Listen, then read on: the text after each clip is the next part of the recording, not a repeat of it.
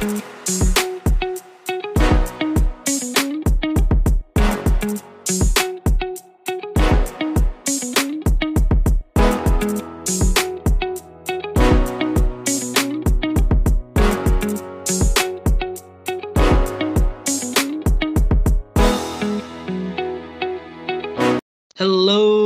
and welcome to another episode of the Planet Fantasy Podcast. This planet is inhabited with fantasy drafts of our favorite properties and characters, fantasy cast of dream movies, Hunger Games, award shows, and anything else we deem to be a part of our vibe. On this planet, fantasy rules. And hello, I am one of your hosts and binger of the cosmos, Damon, and with me is my better half, the soup slut himself, Kyle. How's it going, man? That's me, the soup slut. How are you, my friend? I am doing good. Been a long day. I'm ready to talk about I've been binging for the last few weeks. It feels like it's been forever. Do you got anything you wanted to recommend at the people at home that you've been watching or reading anything recently? Yeah, it's great to be here, like at the end of it feels like a years long binge. So that's all I can think of right now is just the MCU. And I'm not going to sit here and recommend the MCU to people because if they're listening to this episode, they're probably fans of the MCU.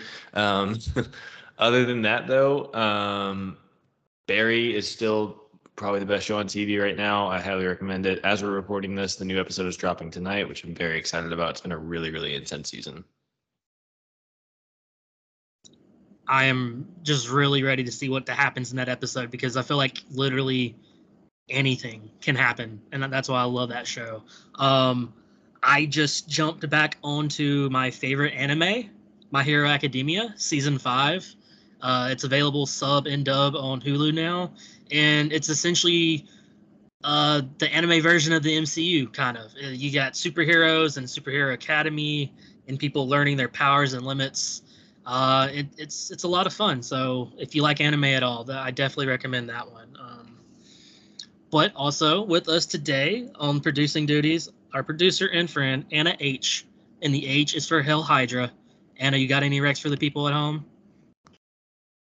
Yes. So the new Game of Thrones spinoff is coming at the end of summer. So I would recommend, if reading is your thing, start reading Fire and Blood, because that's over a 700-page novel. And it's going to take people some time. So definitely get started on it sooner the better. That is very true, because we are definitely going to be covering that show. And I'm excited for another Damon and pop culture. Gotta love it.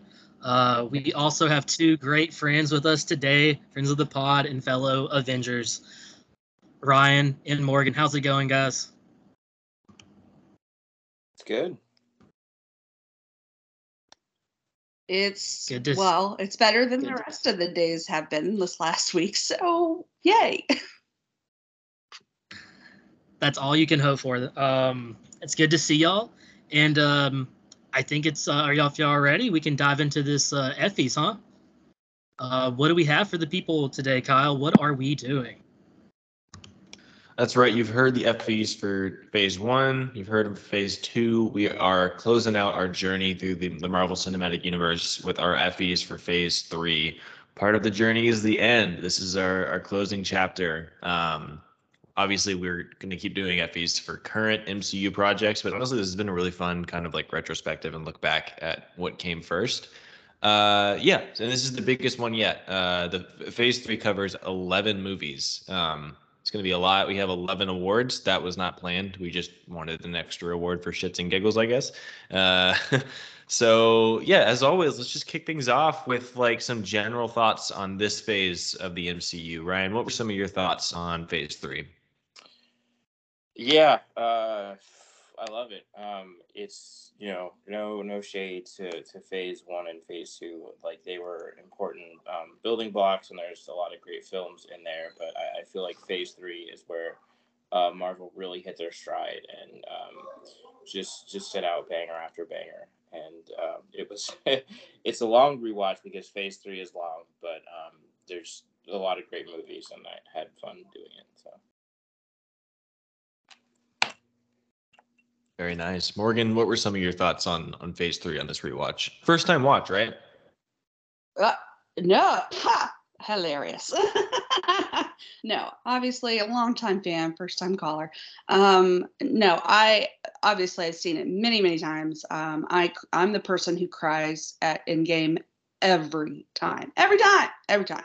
It will never change for me, and I'm fine with that. I love it.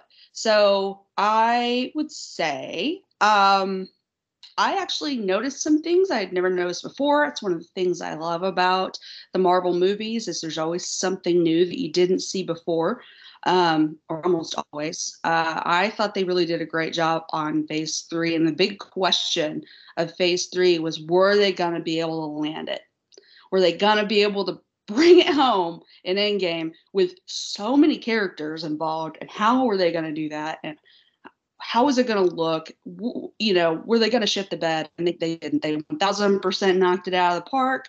I don't know anybody who enjoys the MCU that did not love the series as a whole, but Phase 3 specifically, and how they brought it home. So yeah, of course there are plot holes in some things, but I just feel like with these things, or when people are like, "Oh, that's unbelievable," and I'm like, "Yeah, we're talking about superheroes though, so we can check like reality at the door." Very well put. I mean, these are movies that involve, a talking raccoon and shit like that. I mean, there's suspension of disbelief that's certainly involved. Damon, what were some of your thoughts on this phase of the Marvel Cinematic Universe?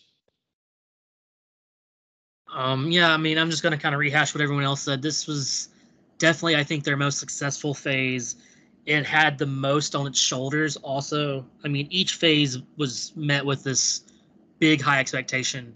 Once you started realizing the Phase 1 was a phase, you're like, okay, is the Avengers actually going to happen, and is it going to work out? And it did, and then it set that bar up. And then Phase 2 happens, and what some people would say was maybe even a stumble with Age of Ultron, but we like it here. We are a pro Age of Ultron pod, no slander.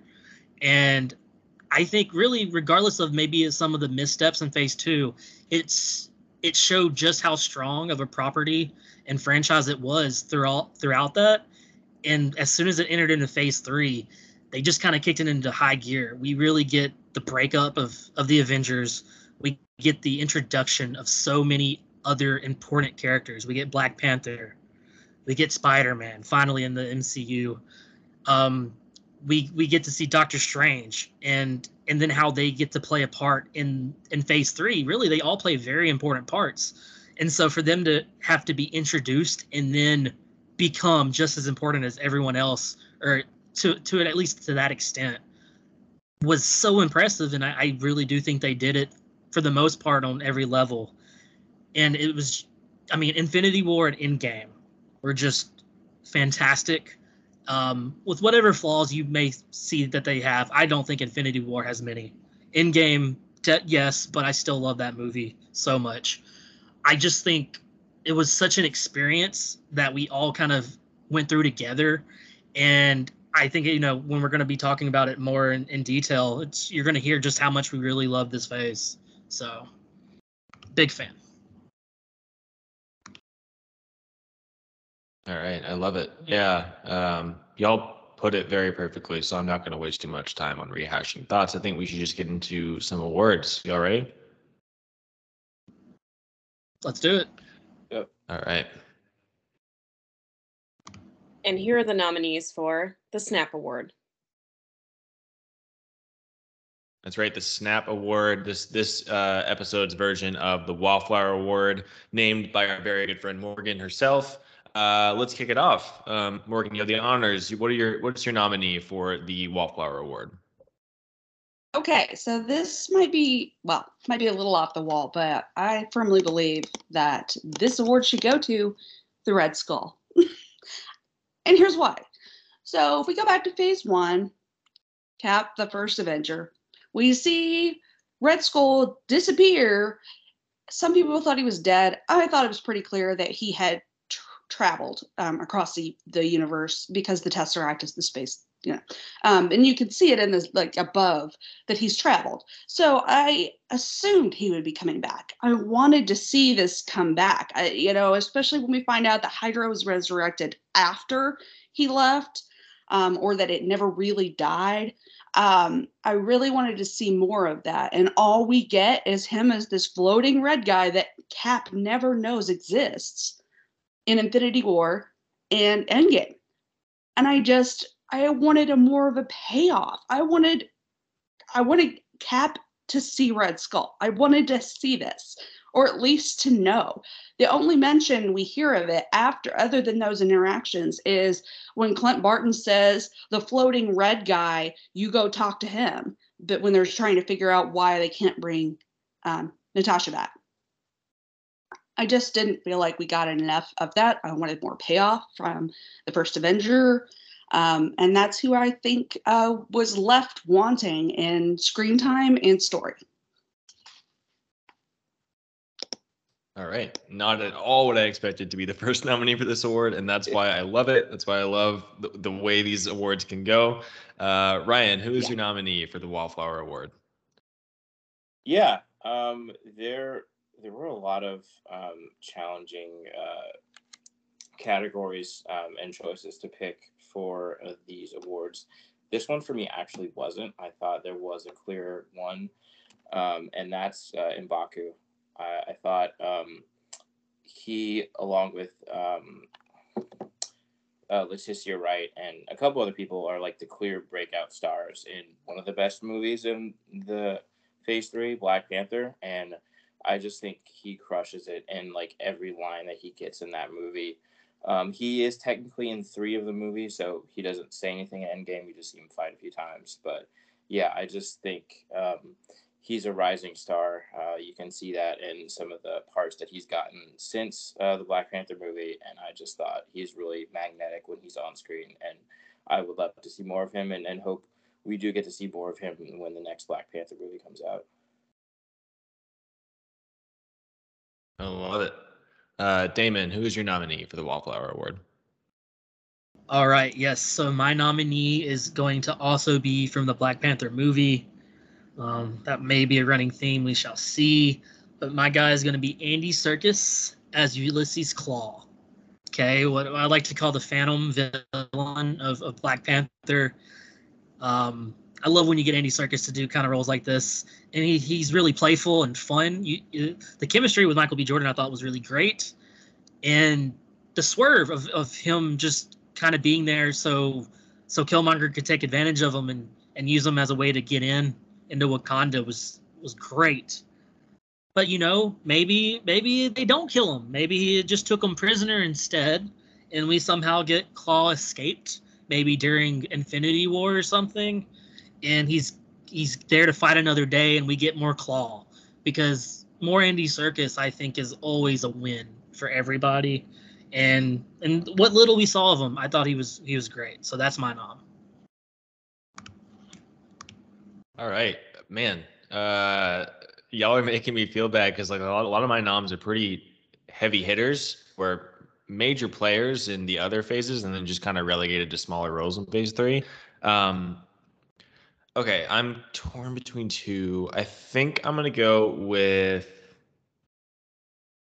Yeah, I'm going to go with someone who has been around since basically the beginning of the MCU, 2010.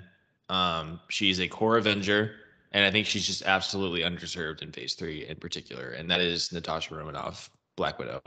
And I say this knowing that we got her own movie in Phase 4 and not when it should have been released in Phase 3. We were talking about this off pod in our group chat.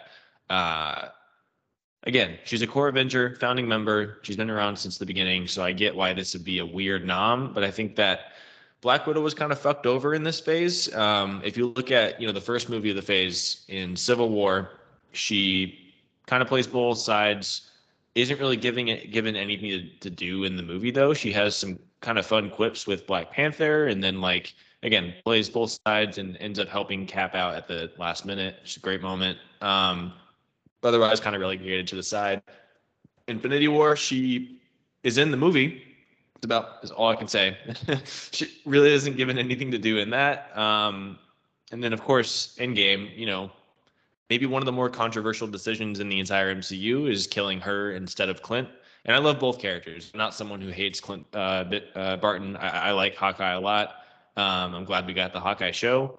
But between those two characters, it's pretty clear, I think, that they shouldn't have killed off the only female core member of the team. I think that's kind of a tough look. And so, yeah, I just like the entire phase as I was rewatching, knowing that she's a core member of the team, a founding member, has like connecting relationships to all of these different characters.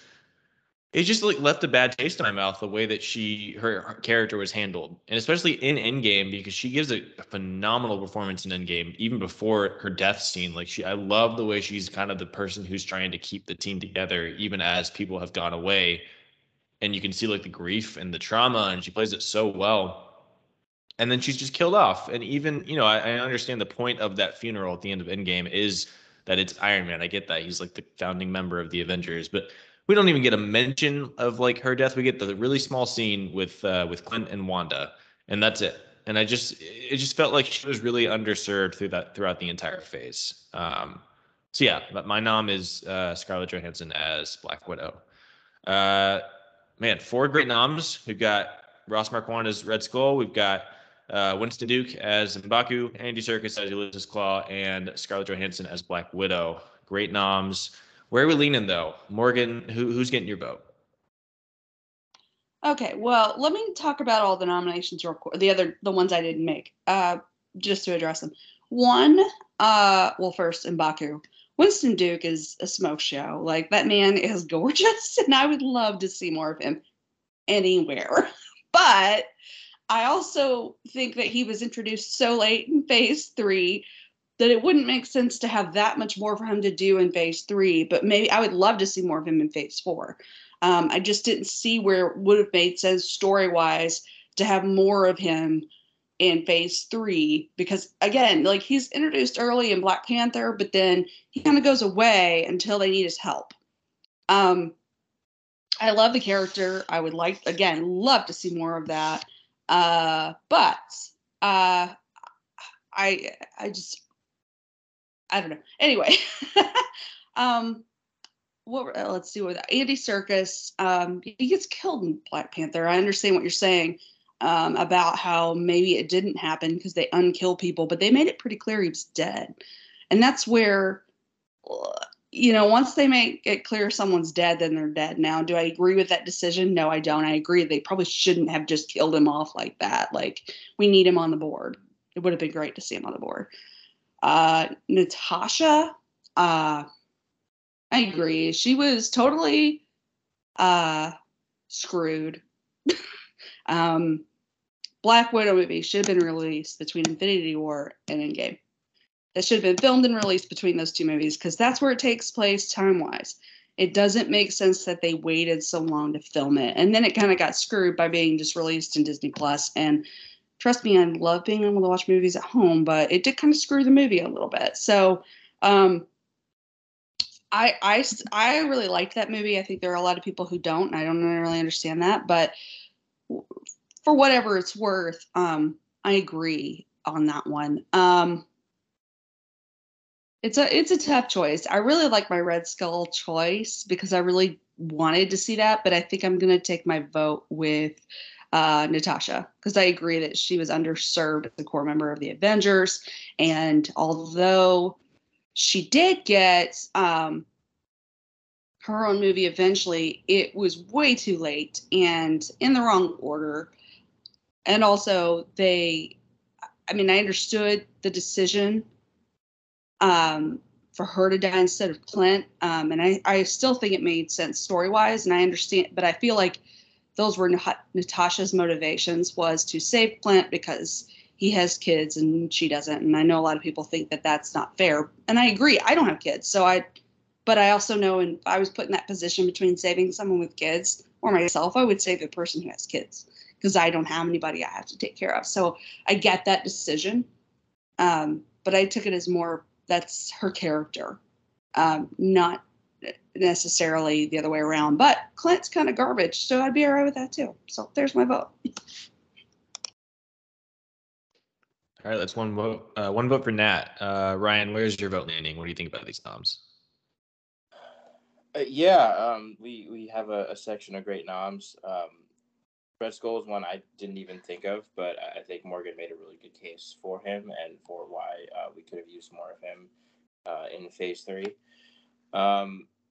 Same with Damon and Claw. He's just such a fun and ridiculous character. And yeah, would have. I mean, there's so much going on in Black Panther, but it would have been cool if there was more of him. Natasha is a great choice. I will say in Infinity War that her hair looks great, and she's in a couple really great fights. So those are some highlights for me that I might bring up later. But yeah, agree totally. She was definitely underserved throughout really all of her time in the MCU, but specifically in this phase. I think I'm still going to go with my choice of M'Baku, but they're all really good choices, and I definitely almost picked Scarlet. So, All right, one vote for Nat, one vote for M'Baku. Damon, where's your vote going? That's a tough one. I think Claw and Red Skull are kind of both in the same boat. Just villains that I think we should have gotten more of. And I do like what they did with both of their stories, but I think Red Skull could have just been something more so. I mean, he's Red Skull. He's pretty much the biggest Captain America villain that we have. And while he was great in First Avenger, I think we could have gotten something else there with that character other than just the Vormir tie-in. And I heard what I think about Claw. And then Winston Duke as M'Baku, I think, was definitely one of the most enjoyable parts of Black Panther. He was very magnetic on the screen. When you saw him in the fight between him and T'Challa, it was really great. Just well choreographed. That might be my favorite fight of the movie, to be honest. And it really, you want to know more about M'Baku. And so, like, he goes away, and when he comes back, you see clearly, like, they are a force to be reckoned with, at least someone that Okoye and them would think to trust.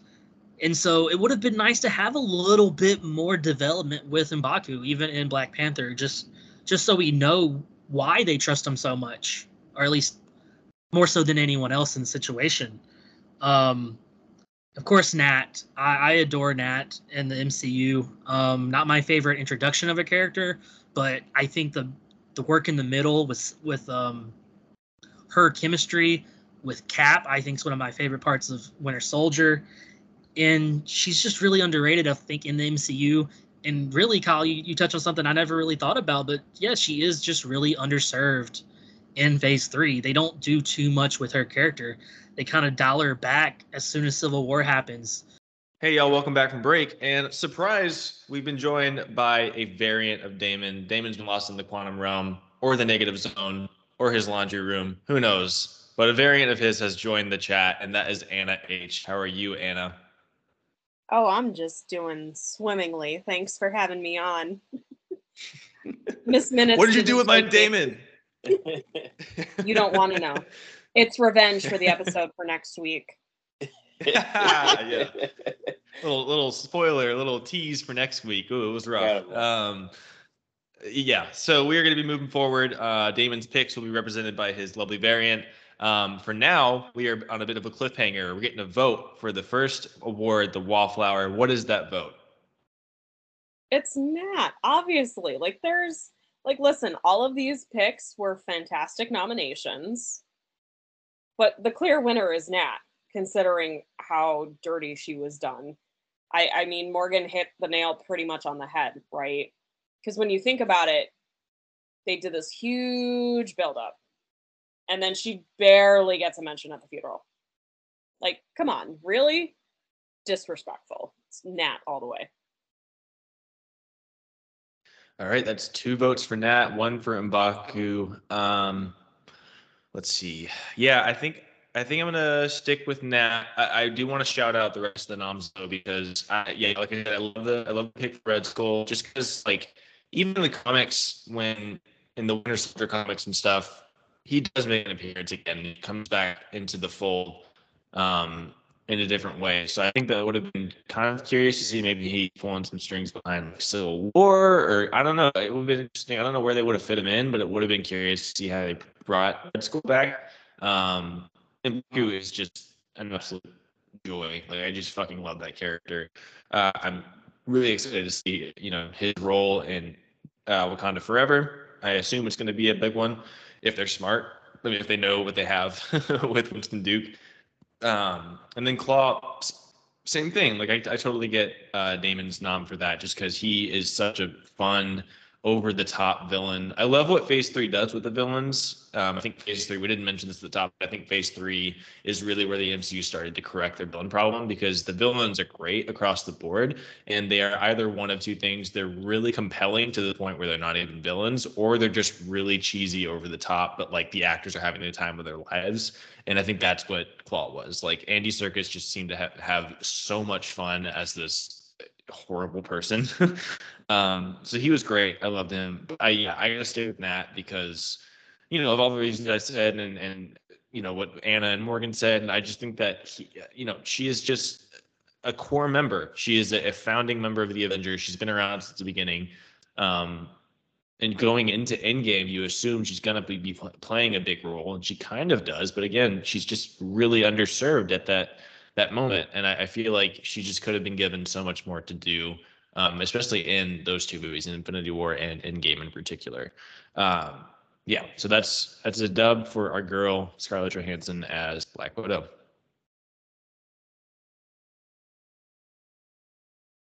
And the winner for the Snap Award is Natasha Romanoff. And now for the Mad Titan Award. That's right, the Mad Titan Award. This is our version of the Class Bully Best Villain. We just mentioned there's a lot of great villains in this phase. So Ryan, kick us off. Who's your nominee for the Class Bully? This one is a hard one.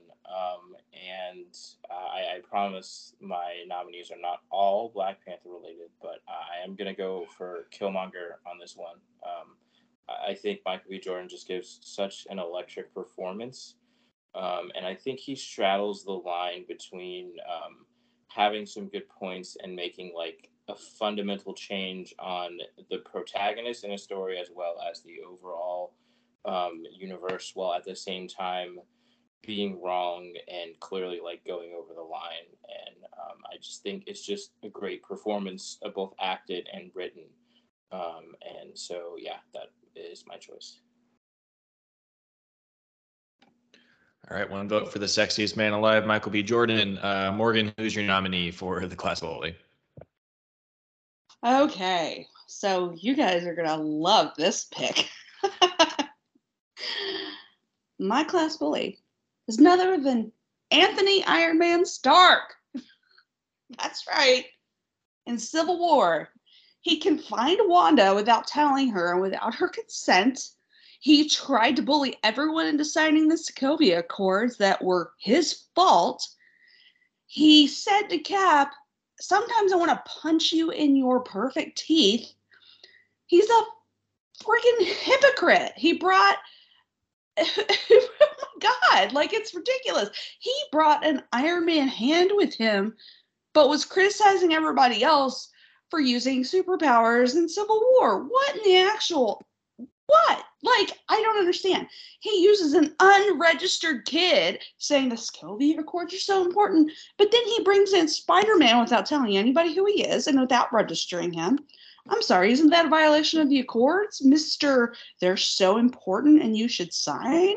No, he is a jerk. Anthony Stark is a jerk. Yeah, he had one redeeming moment in pretty much the entire MCU, in that he died for everybody else.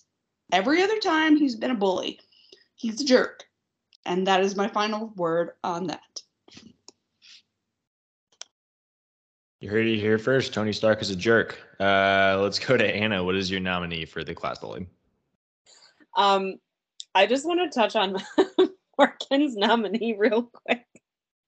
This is why Morgan and I are friends, is because she and I vibe on the Tony Stark thing. Okay. So, as the Damon variant, our nomination is obviously Thanos. You can't really talk about Phase 3 without addressing him. Some people would argue that he was right, and it was just poor execution. I just think he's kind of an asshole. Well, not kind of, he is an asshole, right? He sacrificed his own daughter. What the hell's wrong with you, my guy? I mean, throwing your kid off a cliff and snapping away half the universe, like, shame on you. And that's really what the MCU built up to in Infinity War and Endgame, so we can't really have the Mad Titan Award without talking about Thanos. So clearly, if you're listening to this pod, you've heard about Thanos, so I'm not going to go too far into it. Nom for Thanos, love it. So yeah, Killmonger and Thanos are my first two noms. So I'm gonna go with one. Ryan's gonna appreciate this. I know Ryan and Anna are both big fans of this movie. I'm assuming Morgan is as well. On the rewatch of Phase 3, there's one movie in particular that I can't say that I love it yet. I have warmed to it more on each rewatch, and that is Thor Ragnarok. One thing I loved about it, though, from the very first time I saw it in 2017 was Cate Blanchett as Hela. I mean, for a franchise that is full of just stupidly attractive people, Cate Blanchett just takes it to another level. And that's just her in everything. Yeah, she's the queen. We've not been shy on this podcast about our types, and my type has always been that Bellatrix Lestrange, please step on my throat and kill me. And that's just Cate Blanchett as Hela. Like, that's her to a T. I vividly remember sitting in the theater, seeing her show up, being so excited about the way they were going to handle the character, and she fucking crushes it. I love the connection to Odin and to Thor. Makes it really personal in a way that his villains weren't before. I mean, obviously Loki is his brother, and that's always been a personal thing. But by the time Ragnarok came out, obviously Loki as a villain was done so much that we wanted more. And so you bring in, his sister that he never knew he had, and basically a sister who believes she has this right to Asgard, but is this like super sadistic, sinister villain. I love it. I think she plays it incredibly well. In a movie that has a lot going on, I think she ends up being, the standout and the MVP. And I know that's saying a lot because I know people love Tessa Thompson as Valkyrie. I do too. But I think that, yeah, Hela she comes on the scene, is charismatic as hell, is hot as hell, and then just like steals every scene that she's in. And like, that's a testament to all the stuff going on in that movie. So that's my nom. We've got a nom for Tony Stark, we've got a nom for Killmonger, a nom for Thanos, and a nom for Hela. Ryan, where are you leaning towards? What do you think of these noms? These noms are all great. I did real quick want to give a shout out to Ego from Guardians 2 and Vulture from Homecoming. They were on my list and they just missed the cut, but I think their performances are really good, and the level of the villains in Phase 3 is part of why it's so good. As to the other noms, obviously Thanos was an obvious choice. He is just a force of nature in those movies. Hela is just incredible, and Kyle mentioned I'm a big Ragnarok stan, and I just think Cate Blanchett just absolutely crushes it as that.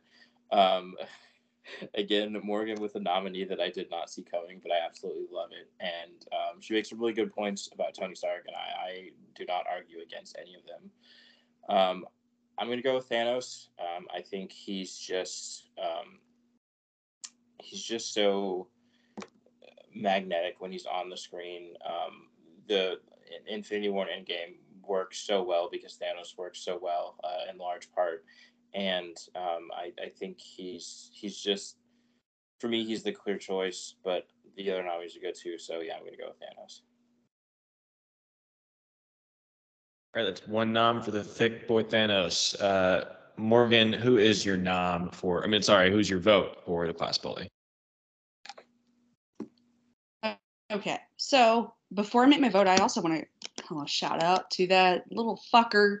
Oh, sorry. Oh, yeah, fucker. Thunderbolt Ross. Sorry, I wasn't sure if I was allowed to say that on this show. But yeah, Thunderbolt Ross, that son of a bitch. Like, he's a total piece of shit, too. And I love that he and Tony have a dick measuring contest because they're both assholes. So, I mean, it makes total sense that they hate each other. But, okay, I'm sticking with my vote for Tony Stark because he is really trash. So, let's look at the timeline. He invents Ultron, which causes the destruction of Sokovia, which essentially is what caused the Sokovia Accords. Again, they're named after Sokovia. And then he takes the wrong side.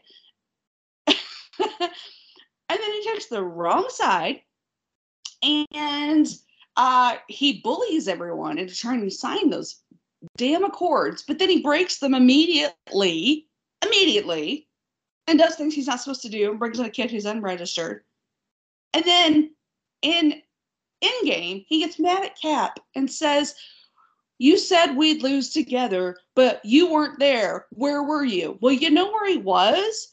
He was on Earth because you didn't call him. You didn't call him. You didn't have anything to do with him until you needed him. And then you pull out the little flip phone and you can't be bothered to press a button. No. You can't say shit like that to my man, Mr. Captain America. I don't think so. You're a jerk. He has just... I think he's the ultimate villain of the MCU, even though Phase 3, even though I know that it's supposed to be Thanos, but I think that Thanos is the overarching villain of the entire Infinity Saga. But in Phase 3, Tony Stark is his own worst enemy and everyone else's worst enemy if you disagree with him. And that's why I got to stick with Tony. Killmonger is amazing, and I didn't like that they let him die. I really felt they should have done something so we could see more of Killmonger, because he was a very compelling villain who had a obvious point. Obvious, like, you know, you could understand the point of view. And I agree with Ryan that we should give a shout out to Vulture because Michael Keaton kills it in that role. And he was my second nomination in this category because he pretty much threatens a teenage boy that he's gonna kill him if he doesn't go like dance with his daughter, which is kind of fucked up in a lot of ways. So that's my vote. All right, one vote for Thanos, one vote for Tony Stark. Anna, what's getting your nom? I'm sorry, your vote. So the obvious choice is Thanos, but I'm not going obvious this time. I am actually going to vote for Hela. I think Cate Blanchett's performance was phenomenal. Killmonger's a very, very close second for me, but I think in terms of performance and actually how terrifying the villain is, like, Hela kind of scares the crap out of me, right? Like, the rest of them, I'm like, yeah, okay, like, Thanos, he snapped away half the universe. Like, that's not scary. Like, when you see Hela walk on screen and then she pulls on the helmet, like, oh man, like, you're quaking in your space boots, right? She's bringing bad Galadriel vibes all up in the MCU. I'm here, I'm thriving for it. Definitely Hela, but I agree with Morgan. Tony Stark is a piece of shit, and I fully support her mission on this. Great. Three-way split. My favorite. Yeah, these are all really great noms. I'm here for the anti-Tony stuff. If we're just talking about the movie Civil War, he gets my vote hands down. And I'm not like I'm someone who watches that movie and I think that both sides have points, but I think that's my favorite RDJ performance in Civil War because he just plays it so well as this guy who really believes he's right, and you're just screaming at the television the entire time like, no, this is not. You have to open your eyes to what's around you. Yeah, but I love the points that you made about him. Killmonger, I think that ultimately I just find him so compelling, like beyond just villain. He's just such a compelling character in general. And it makes it frustrating because he makes such good points in the movie that I feel like the writers felt like they had to make him do things like, in a drastic way towards the end so that we wouldn't just side with him for the entire movie. You know, like I feel like they were like, oh, we're still making a superhero movie, so we have to have a villain. And it was frustrating because they did the same thing with Falcon and Winter Soldier. Carly was starting to make a little too much sense, and then near blew up a car.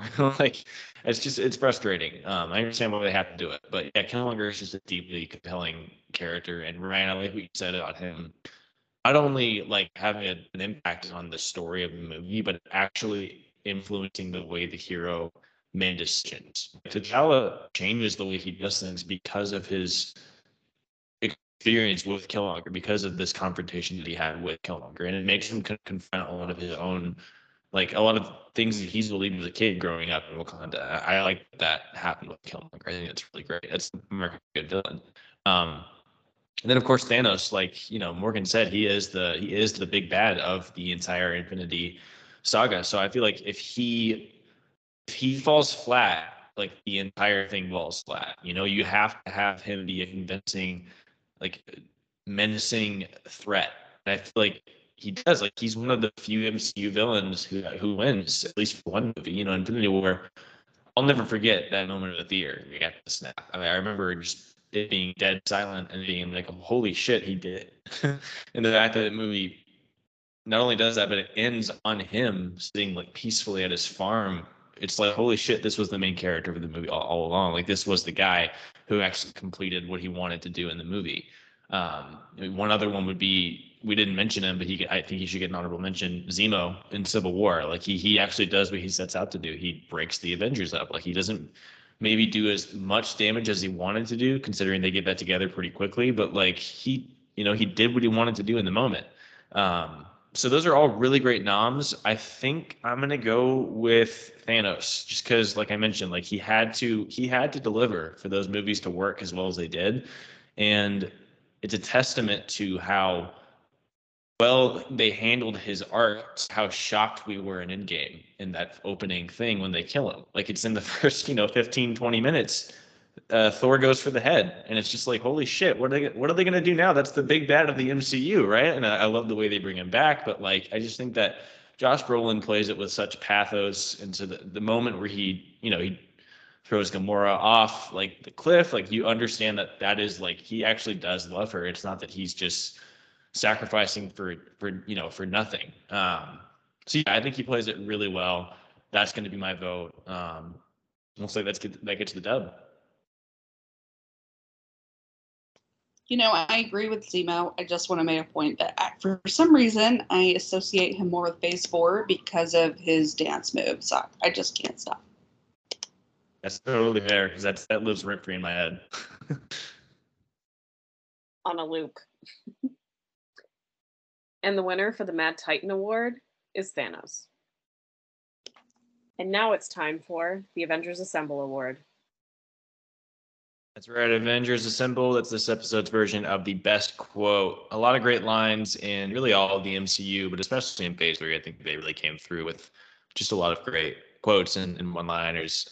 Anna/Damon variant, Dana. What is your nominee for best quote? All right, so the first one is actually from Ant-Man and the Wasp, and it's said by Scott. What? Because of hats and sunglasses? That's not a disguise, Hank. We look like ourselves at a baseball game. Wow. That's So true. not at all what I expected. Yeah, I was gonna pick that one.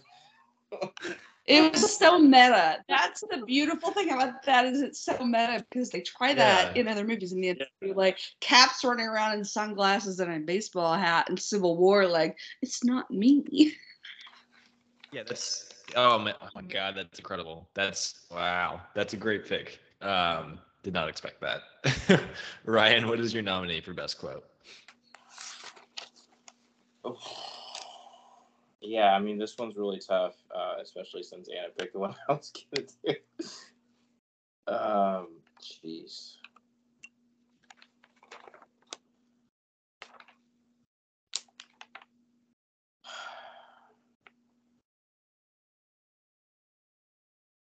Okay.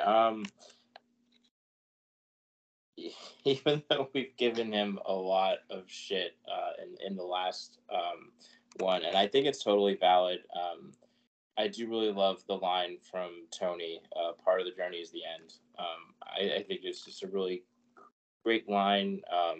It lands really well in the moment because it's a video recording for his daughter and his family at the funeral. I think it's a great bow tie for Phase 3. While it's not the end of the MCU, it was the end of the stories of a lot of the characters that we loved. And I just think it's a really great, short and sweet, but a quote that really hits deeply for me. So I love it. Morgan, what is your nominee for the best quote?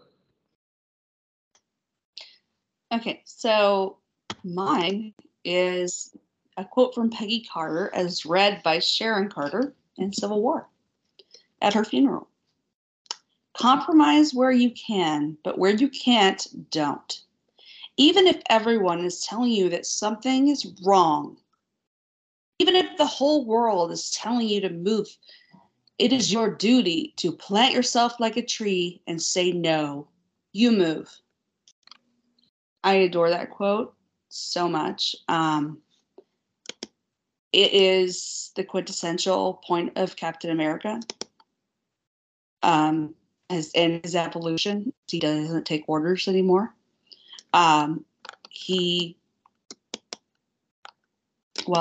Anyway, I'm sorry, I get emotional thinking about this stuff because I love that quote. Like, that's honestly kind of an ethos I live my life by.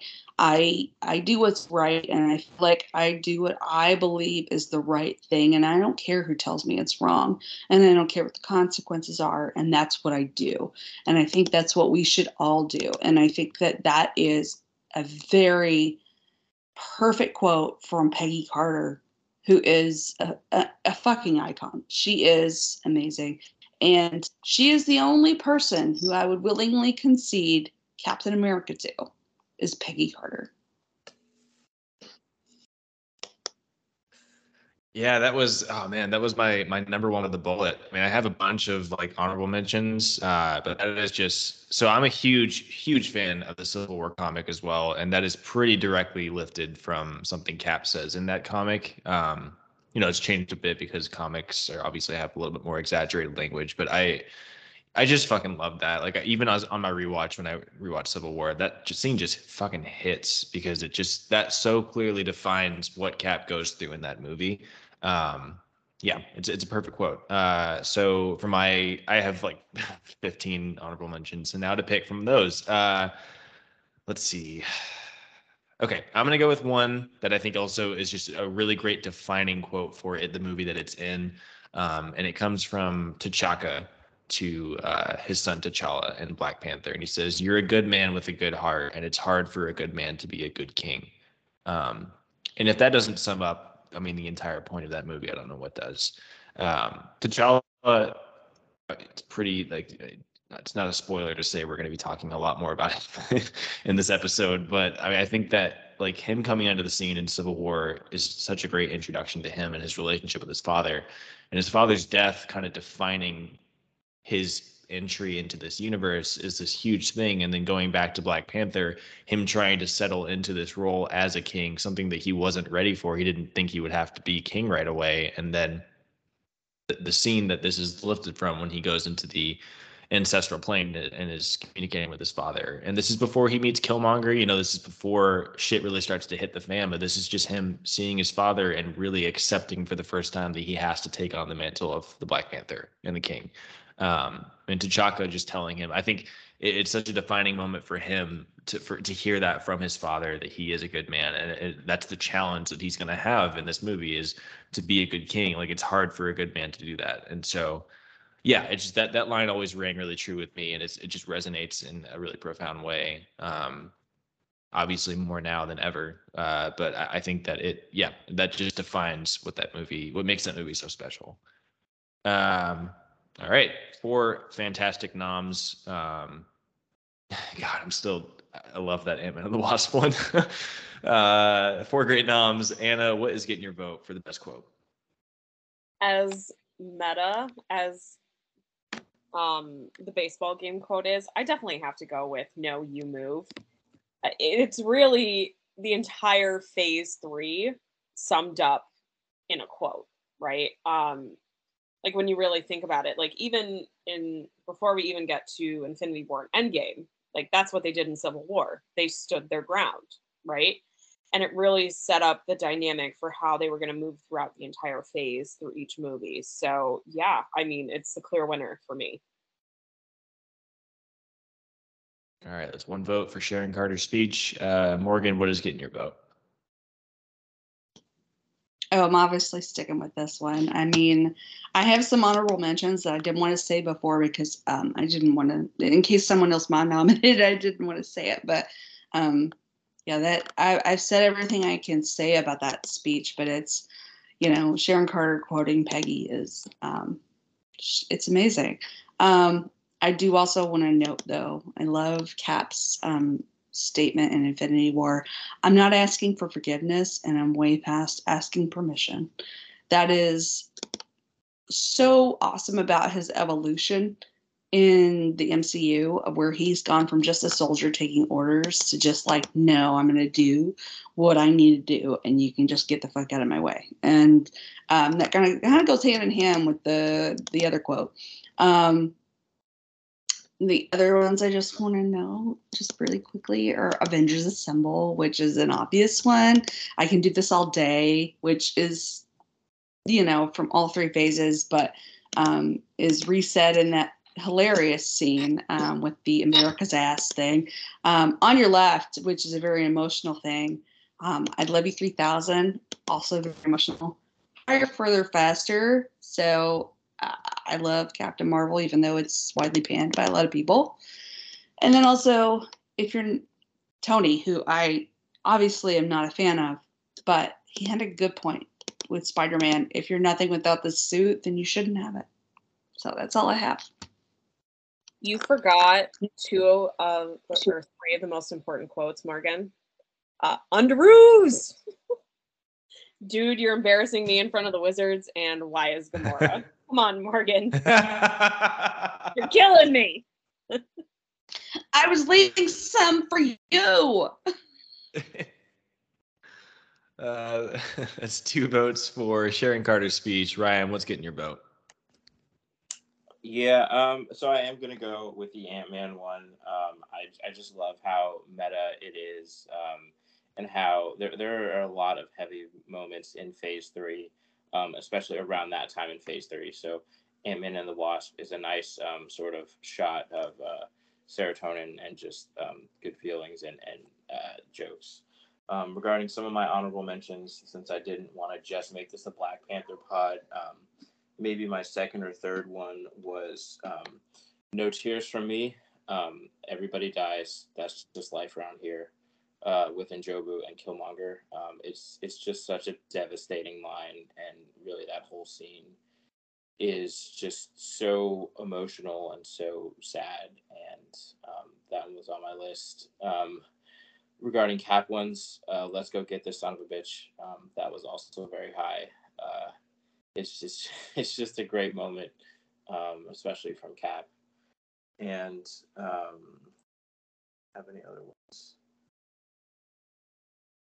He may have been your father, but he wasn't your daddy. Yondu to Quill. It's also a great one. But yeah, ultimately I will go with the Ant-Man baseball cap one. All right. Yeah, these are all really fantastic noms. I just want to list off a couple honorable mentions as well. This one's for Ryan. My first honorable mention is Piss Off Ghost from Korg in Thor Ragnarok. Let's see. I'm Mary Poppins, y'all, from Yondu. Guardians of the Galaxy Volume 2 still hits. And then another one from Killmonger in Black Panther. Bury me in the ocean with my ancestors who jumped from ships because they knew death was better than bondage. Just fucking like destroys me every time. Just going back to how compelling a character he is and just how emotional that scene in general is. But yeah, looking at these noms, I have to stay with the Sharon Carter one because that was yeah, that was always going to be my first. Actually, when we were coming up with these awards, that was the very first nominee I wrote down for any of these awards, because it's just that is a defining quote in the MCU for me. And again, being a fan of the comic, I remember seeing the movie in the theater and hearing that and being like, holy shit, like that's directly from the page, and just getting chills.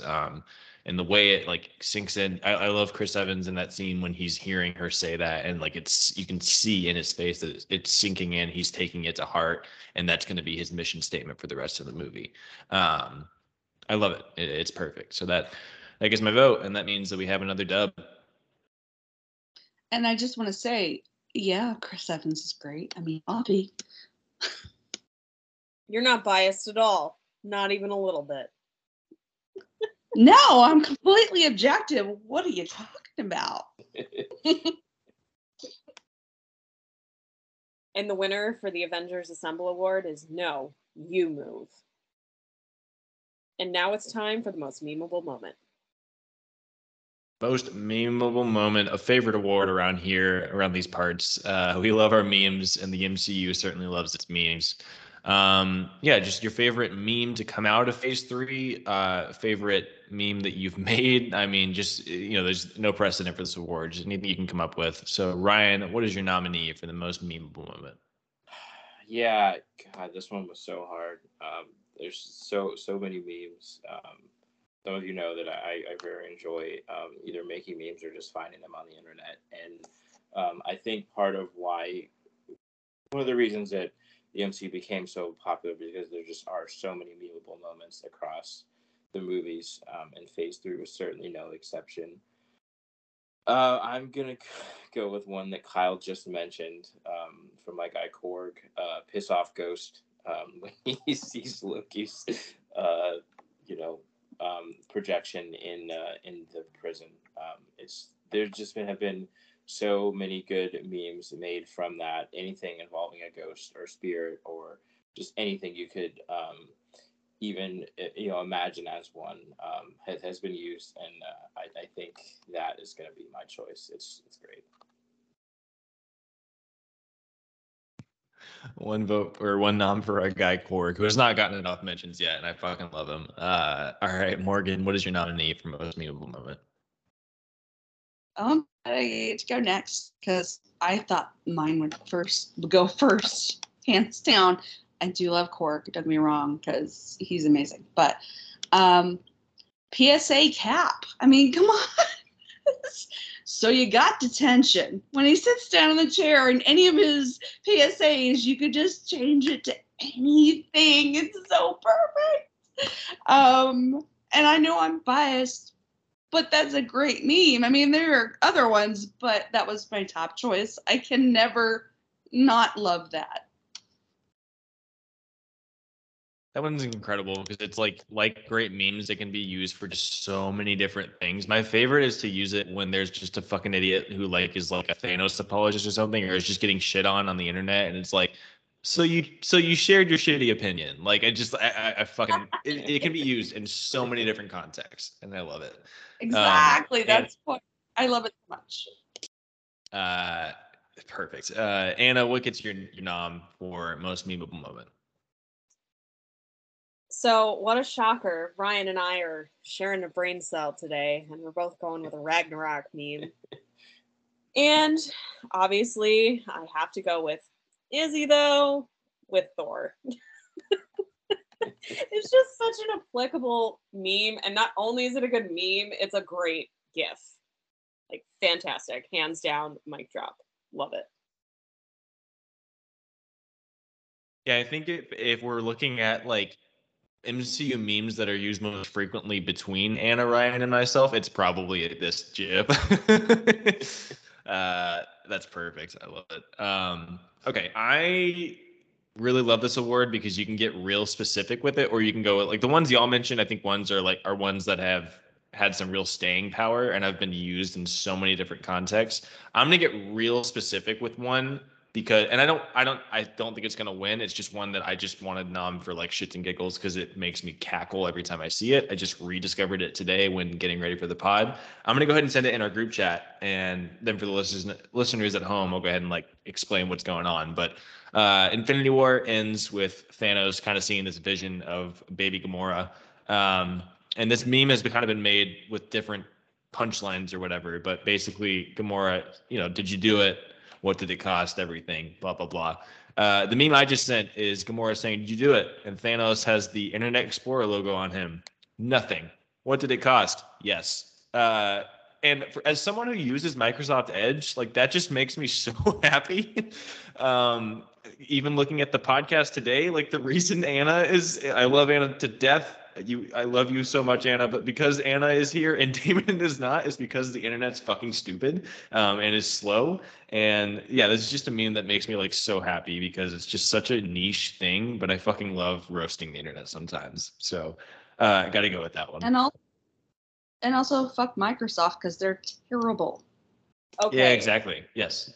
This is clearly pandering because in a past life I was a web developer, and the number of times I've had to explain to people that their website does not work on Internet Explorer because Microsoft no longer supports Internet Explorer has like gone astronomical, at least that hundreds, if not thousands of times. So this is blatant pandering, Kyle, and I'm very upset about it, but I'm also here for it. You're welcome. 4 great noms, 4 great memes. Ryan, what's getting your vote? Jeez, this is tough, and narrowing it down to 4 does not make it any easier.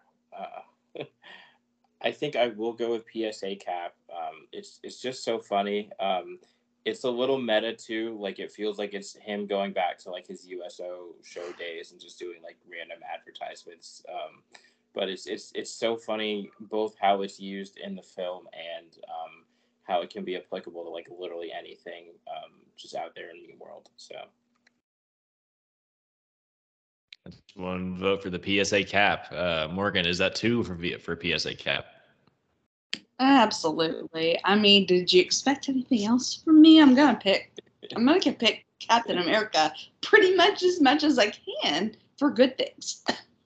I'm kidding. Well, kind of kidding, but no, really. On this one, like I had some other honorable mentions, and I'll mention them.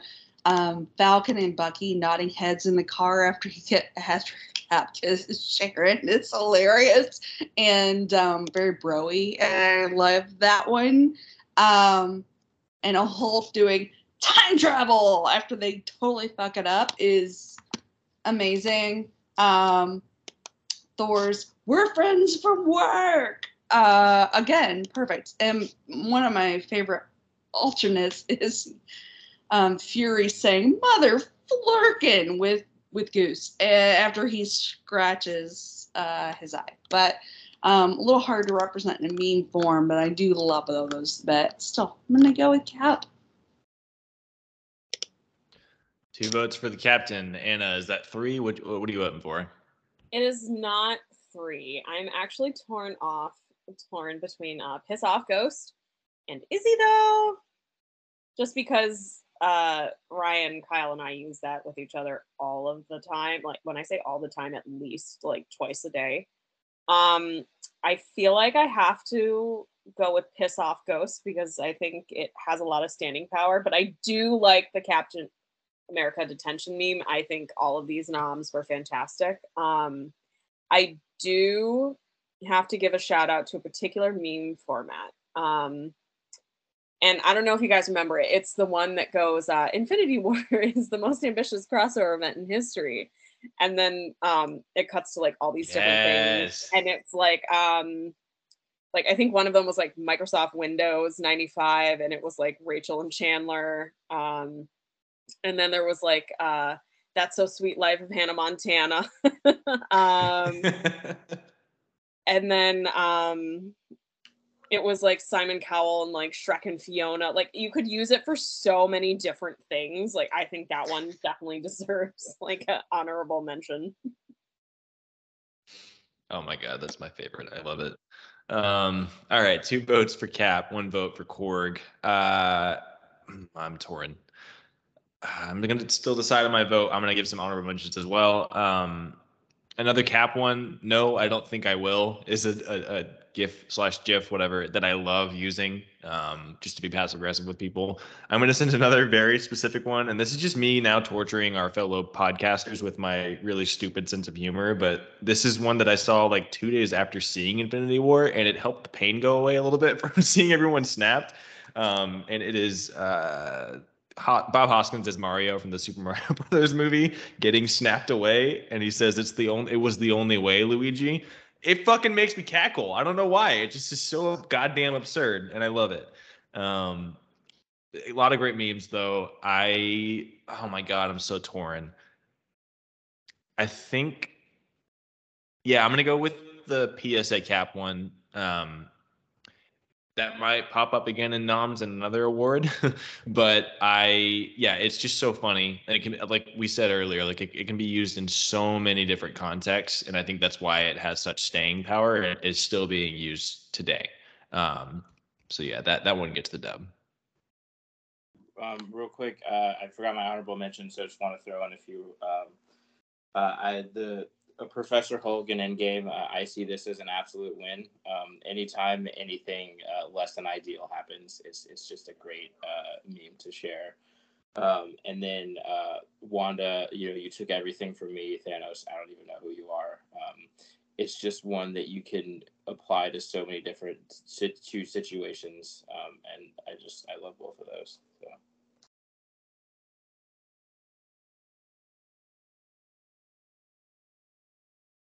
And the winner for most memeable moment is So You Got Detention. And now the nominees for Best Fight. Best Fight. These are superhero movies. At the end of the day, there's going to be some throwdowns, some fights, action sequences, what have you. I'm going to go ahead and kick us off with a nom for, I think one is, there's so many just breathtaking action sequences in Phase 3 in particular. I'm going to kick one off with probably the most visceral one, and the one that I think before the big Infinity War Endgame movies was like the most devastating for me to watch, and that's going to be Cap and Bucky versus Stark in Captain America: Civil War. I know that nominating something from that movie that's not the big action sequence that like everyone talked about for months is a bold choice. Like I understand that, but I think that fight in particular at the end just has all the emotion that you need from like an incredible fight, along with like it is a phenomenally shot and choreographed fight. And I think that there's genuine danger throughout the entire thing, which I think was maybe missing for a while from the MCU. Like there didn't seem to be a ton of stakes, and I feel like Civil War kind of ramped that up a little bit, where like there was genuine danger for a lot of these characters. I remember watching this movie in theaters, and I'm not super naive, so I didn't think that he was going to die. But I remember the moment when Cap brings his shield down on Stark. I was like, "What the fuck is about to happen right now? Like, is he about to kill Iron Man?" I just remember there being like a genuine sense of like real stakes to this fight, along with that obviously the emotion of what's happening, and Stark finding out about how his parents died, and Bucky obviously, like there's also just really great character moments in there of like when Iron Man's holding on to Bucky, he's talking about, do you even remember their names or whatever, and Bucky just says, I remember all of them. Like that's just such a powerful line, and speaks to like who Bucky is and the torture that he has. And I just feel like it's a great fight, but also packs that kind of emotional wall up that takes it up a notch. So that's my nom. We're gonna jump to Anna. What is your nom for Best Fight? So, first of all, you're fucking pandering, and I love it. Second of all, I am gonna go with Rocket and Yondu take back the ship and destroy it in Guardians of the Galaxy 2. I think Yondu is just a very interesting character to begin with, and then you have the chaos of Rocket really coming in, and the two of those overlapping together really just led to an explosive performance. And the CGI was absolutely fantastic in that scene. So yeah, that's my nom. Amazing stuff, accompanied by an incredible soundtrack, as is everything in the Guardians movies. Morgan, what is your nominee for Best Fight?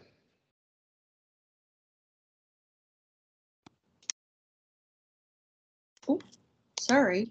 I keep trying to. Can you hear me? All right. Well, both good nominations. I'm gonna go with, the obvious choice. I can't help myself. The Endgame final sequence, starting with Thor, Captain America, and Iron Man taking on Thanos.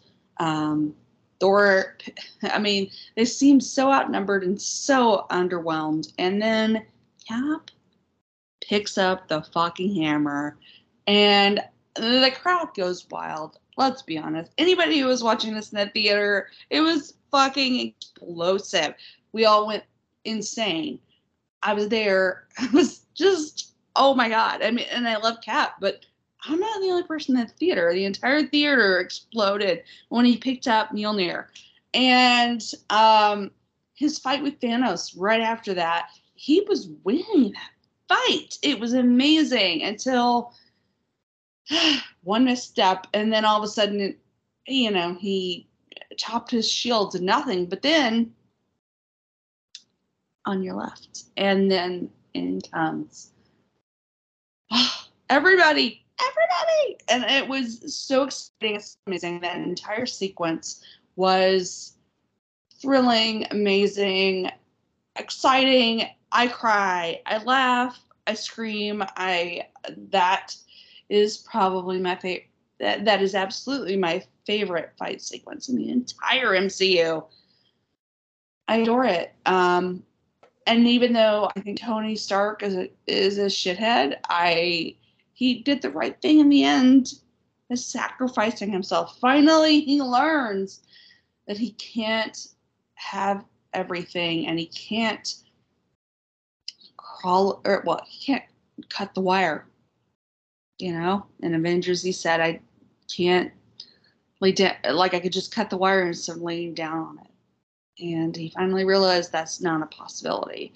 He did redeem himself finally by realizing that sometimes an individual has to sacrifice himself for the greater good. So he did one thing right. But regardless, yes, that sequence is amazing. We get so many great things. I know that there are things that have been criticized, but the girl team up, I loved it. I know it was a little pandering, but I personally loved it. Yeah, I don't know. I just loved seeing everybody on screen together and working together, and Cap gets to yell, Avengers, grabs the hammer, assemble.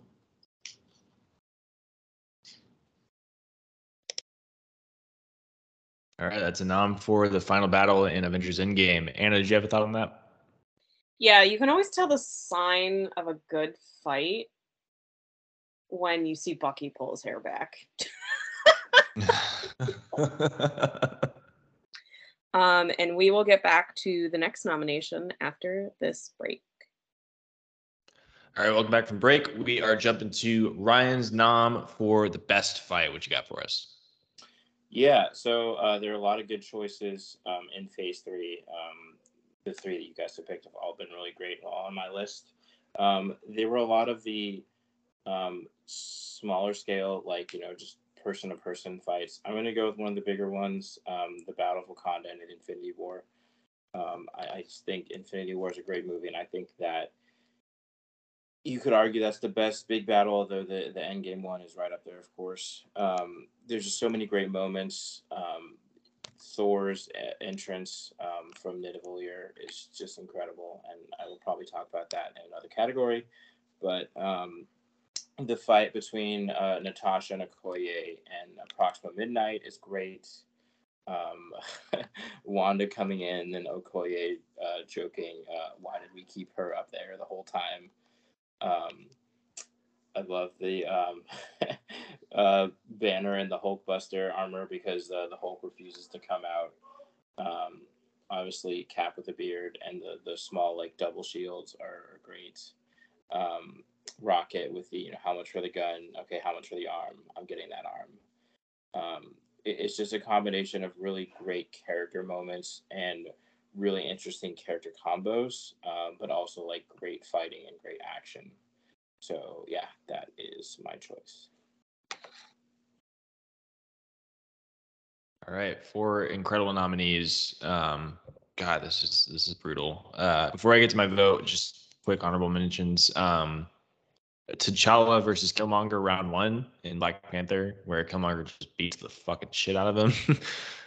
Great fight. I think my favorite fight in that movie, honestly. And then, yeah, I mentioned my nominee, but obviously the other big fight in Civil War, the airplane fight, is just a thing of beauty. I mean, it's just directed and filmed so well. And we get to this is kind of the preview of Infinity War and Endgame, where we get to see all the heroes kind of do their thing in the same kind of setting, which is really exciting.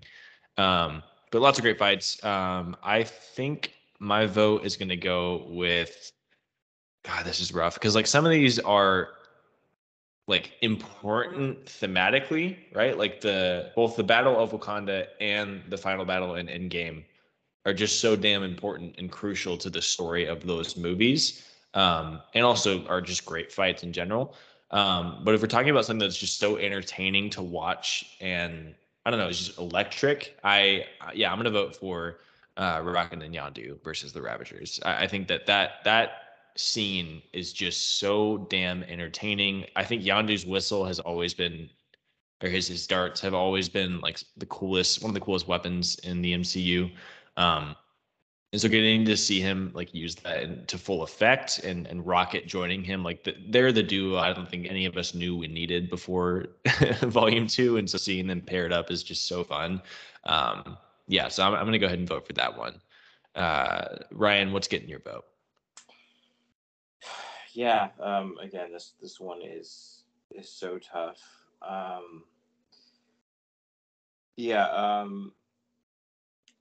I will go with Endgame, the final battle. I just think it really has everything, from the beginning part where it's just the big three, Cap, Iron Man, and Thor against Thanos, to obviously everybody showing up,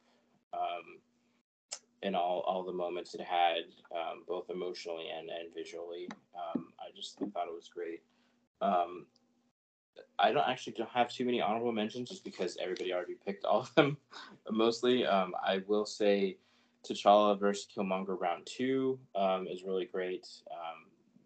Just because it's a great fight, where they have it, the fact that they both have Black Panther suits is so cool, and just like the fact that like Kyle said, like T'Challa just so thoroughly gets his ass kicked in the first fight.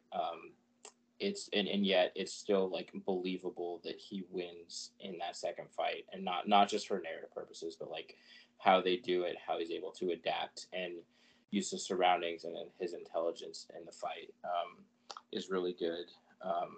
Infinity War, the battle on Titan is another good one. So I want to give that a mention. And lastly, the shrinking car chase in Ant-Man and the Wasp. It's just so good and so fun. And I really think how they use the shrinking tech in fights is some of the best stuff that the MCU does in the two Ant-Man movies. So I definitely want to give that a shout. But yeah, my nom is for the battle at the end of Endgame. All right, one vote for Guardians, one vote for Endgame. Morgan, what is getting that vote?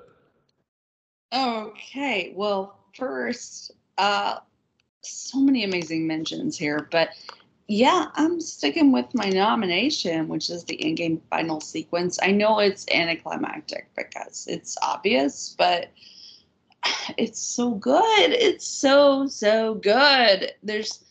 I just don't see any flaws in it. It's so enjoyable. But I did also have the Infinity War final sequence with, well, everybody in Wakanda. And so I 100% love that. I particularly, there's the scene in the, it's Black Widow, Okoye, and Proxima Midnight. And then Wanda joins. She's trying to basically just straight up murder Nat, and the other girls show up, and she's like, you're gonna die alone. And then Okoye says, she's not alone. And then turns around, and it's a real fight, and I love it. And I love that they fucking chuck her into like some meat grinder thing. It's a beautiful moment. It really is. Like, cause Proxima Midnight, I don't like her. She's mean. A mean girl. She's a mean girl. We don't like those. Also, the Civil War airport sequence, which I know was already mentioned, but man, it's amazing. It's a great sequence. That's our first introduction to Spider-Man. It's our first look at Ant-Man teaming up with the Avengers. It's our first Black Panther with the Avengers. There's so much new stuff, and plus we get so much Bucky and Sam. I hate you. Disdain is a beautiful, beautiful thing, and I love that scene. It was my second choice for a nomination, so I just want to shout those out. Everyone else, love your nominations. Everything was great, but I'm sticking with the Endgame. All right, that's 2 votes for the Endgame. Anna, what's getting your vote? I mean, obviously the answer is Endgame, so that's getting my vote. But I do have a bone to pick with you guys. Nobody mentioned the Thor versus Hulk fight in Ragnarok, and I'm very upset about it. He's a friend from work. You bad friend. Yeah, but he's a friend from work. They're not gonna hurt each other. I mean, yeah, that's fine. I just had to throw it out there. Yeah, all of these were phenomenal, and oh, there's Gigi, just thriving, absolutely thriving. Like, all of the content here was fantastic, and I do have to give a shout out to the airport fight because it is my only semi-tolerable moment for Tony when he goes Underoos. So yeah. And this is my regret for not choosing Effie's for phase 2 is because the elevator scene in Civil War is just perfect. And so that's all I'll say. Yeah, we know Morgan loves Cap. I just had to give a shout out to Thor versus Hulk though, because there are some Mark Ruffalo fans out there. So they deserve some love too. It's true. It's very true. So I just have to say, before the next category, does anyone want to get out? Unbelievable. Great job, Morgan. All right. And the winner is the Endgame final fight scene. And now the nominees for the Stan the Man Award. All right, the Stan the Man Award. You cannot do the MCU without Stan Lee. This one's a bit bittersweet because, of course, Phase 3 marks the end of Stan Lee's cameos with Endgame. But his cameos were just fantastic all across Phase 3. So, Anna, kick us off. What is your nominee for the Stan the Man Award? So my nominee is Tony Stank in Civil War. Oh man, I think in terms of all of the movies in Phase 3, that particular one is the only one that really made me laugh out loud. Like, the rest of them, you kind of just point at them and you go, oh, it's Stan Lee. You know, it's like a fun little Easter egg, but Tony Stank is the one that actually made me chortle. I love it. Ryan, what's getting your nominee for the Stan the Man Award?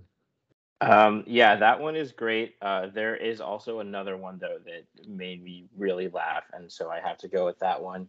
And it's the one from Ant-Man and the Wasp, where he's just about to go into his car on the street. It's during the chase, and she shrinks his car, and he goes, he thinks he's just lost it, and he's like, "Well, the '60s were fun, but now I'm paying for it." And it's just hysterical, and just a really perfect for that moment and for Stan as a whole. So yeah, I'm going with that one. Damn, I shouldn't have let you go first. That is my single favorite MCU Stan Lee cameo across all 3 phases. All right, Morgan, what is your nominee while I scramble for an honorable mention? Yeah. Oh my God, they took my first two. Ah! All right. Luckily I have a list. I'm gonna go with the Captain Marvel cameo where he is reading the Mallrats script, which is so meta, and I love it.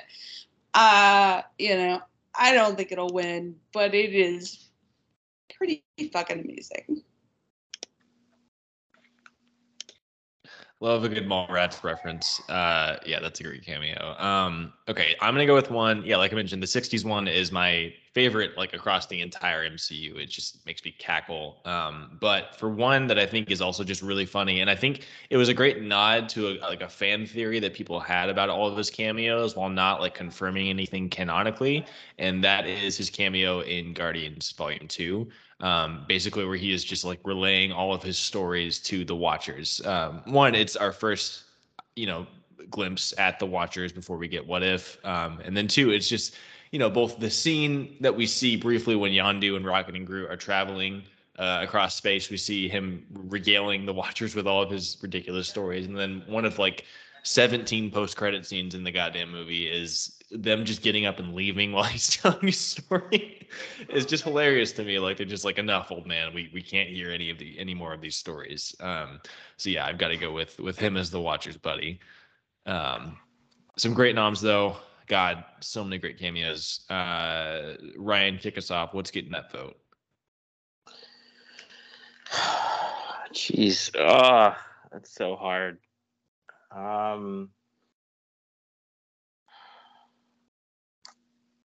Yeah, I guess I'll go with mine. The '60s were fun, but now I'm paying for it. It's just so good. In a movie with just some really great comedic moments, it just really nails it. I did want to do some honorable mentions.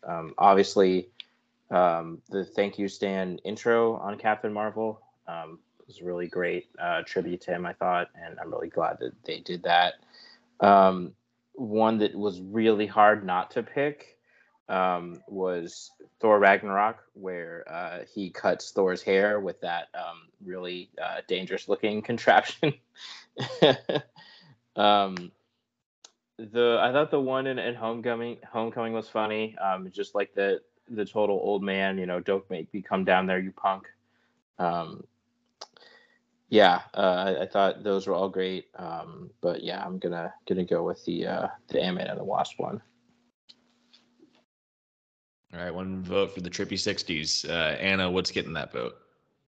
Second vote for the trippy '60s. That one is actually in my top 3. And it's one of the. This is a very hot take, but I enjoy the Ant-Man franchise way more than the Iron Man franchise. Right? I think those movies are perfect. They're hilarious. They have rewatchable value, and even the Stan cameos are hilarious. And no matter what part of Ant-Man I'm watching, I always laugh. Like it's hysterical. It's feel good. I'm just a very big Ant-Man fan to begin with. So yeah, definitely got to go with that. 2 votes for the '60s. Morgan, what's getting that vote? I am a little shocked here. I am gonna vote for my top choice, which is Tony Stank. It was so funny when it happened. Especially because Rhodey was there and he was like, "Oh, that's never going away. It's perfect." And plus, he is Stank. Tony Stark is Stank. So it just so fits and it's funny. My second choice was the Will the '60s Are Fun from Ant-Man and Wasp. So I 1000% credit everyone for their, excellent taste. I also wanted to shout out the Ragnarok hair scene because it's funny. But also I did a little bit honorable mention for Endgame. Sorry. Stan's cameo in Endgame, he drives past the base in New Jersey and says, "Make love, not war." And it's a little funny and political. So I thought it was lovely. I would not nominate it, but again, my vote is for Tony Stank. Yeah, best part about that Stan Lee cameo in Endgame is as he's driving away, his license plate is just 420, and I didn't catch that at all until this last rewatch, and I'm like, that's just a fucking great touch. That's delightful. Wait. Yeah. As a Damon variant, how is that one not nominated as number one on my list? I'm very upset. I know. I'm gonna have to talk to my counterpart from 616. But yeah, my vote is also going with the '60s one. The delivery is just so fucking perfect, and he was always flawless in his cameos. There was never a bad one, but yeah, the one in Ant-Man and the Wasp was just fucking fantastic. It's the dub. And the winner for the Stan the Man Award is The 60s Were Fun, but now I'm paying for it. And here are your nominees for the Detention Award. So this particular award is actually about the post-credit stingers that happen in every single movie. So these are obviously focused specifically on Phase 3. So Ryan, hit us with your first nom. What are you throwing up?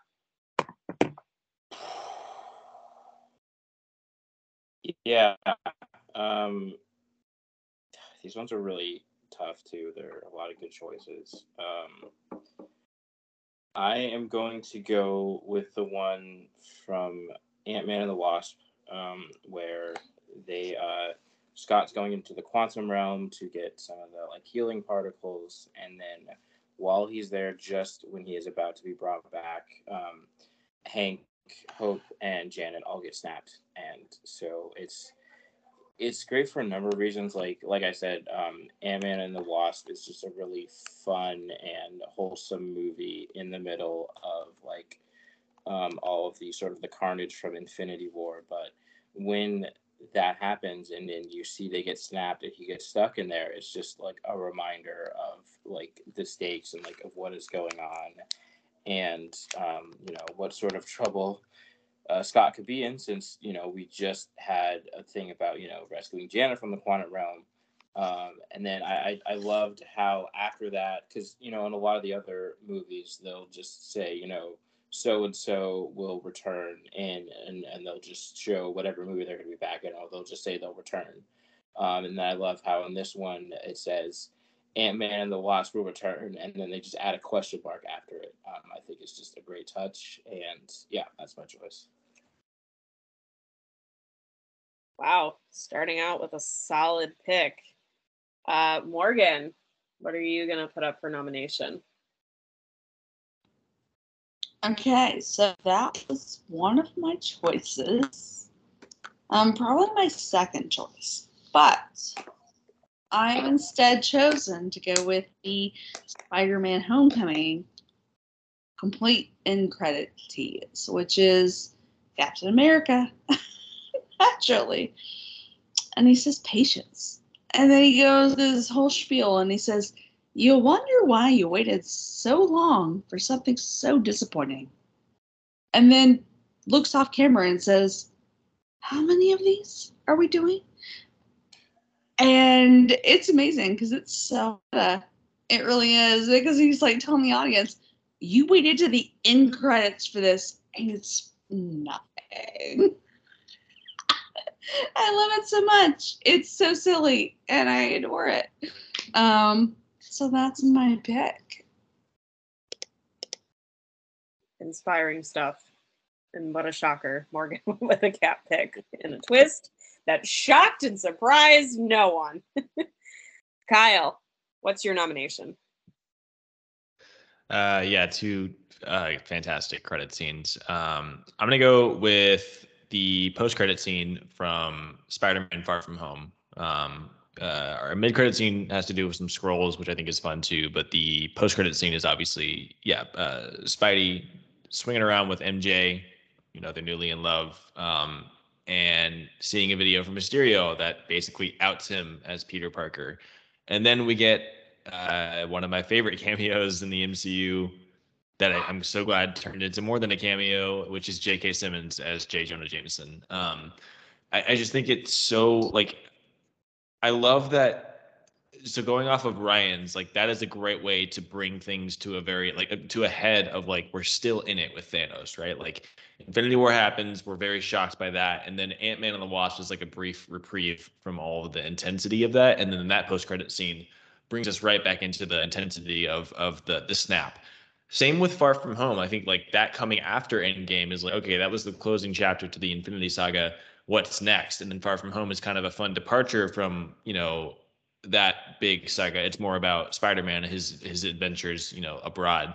And then same thing, that ending, that post-credit scene brings it right back to like, oh shit, now he's got to deal with his own problems of being, outed to the world as Peter Parker. And basically, he was like one of the only superheroes in the MCU that actually had a secret identity that he was trying to protect. And so, yeah, Mysterio outing him and then him basically having to deal with the fallout of that, of course, leading into a phenomenal movie that we can't talk about here, obviously, because it's Phase 4. But I just love the scene. I think it's handled really, really well, and it's even a great kind of callback to the post-credit scene of Civil War, where Aunt May comes in to find him like changing into the Spider-Man suit, ends on her like, "What the fuck?" and it like mid kind of cuts off. He does the same thing when he gets outed by Mysterio. Does the exact and it just cuts off right there. It's a great little callback. But yeah, that was a huge moment in the theater for me, just seeing like, oh shit, they're gonna go with that secret identity angle, and I loved it. Truly inspiring stuff.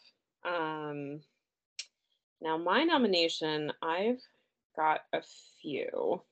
I'm like tossing up the idea of Teen Groot ignoring his dad in Guardians 2. We've got Goose vomiting up the Tesseract. And we got Carol saying "Where's Fury" in Captain Marvel. I think I'm gonna go with Teen Groot because we all love Groot, right? Like he's a really big comic relief one. And Guardians is just a banger of a franchise. Feelings of Chris Pratt aside. So yeah, it's moody, it's fun, it gave us some comic relief. So yeah, that's the clear choice. All right, 4 great noms. Love all 4 of these.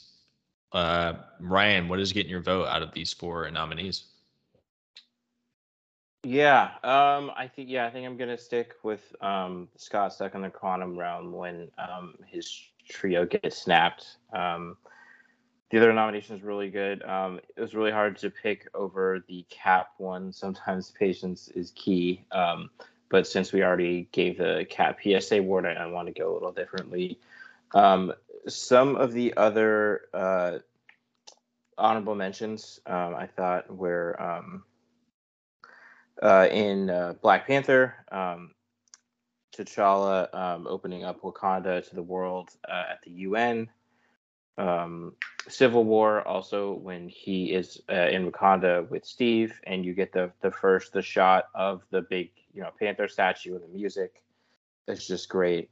The one where Maria Hill and Fury get snapped, and they call Captain Marvel, or not call her, they page her, and then you see the little icon on the pager, and then Guardians 2, the I guess birthing pod with Adam Warlock in there was really cool. And then there was one which could have fit into the Stay on the Man category, where you see he's he's on the moon still talking to the Watchers, and then they're just like slowly walking away from him. They're like, all right, we're done with this guy. I love that moment. So yeah, a lot of good options. All right, that is 1 vote for Scott's crew getting dusted. Morgan, what's getting your vote? All right, so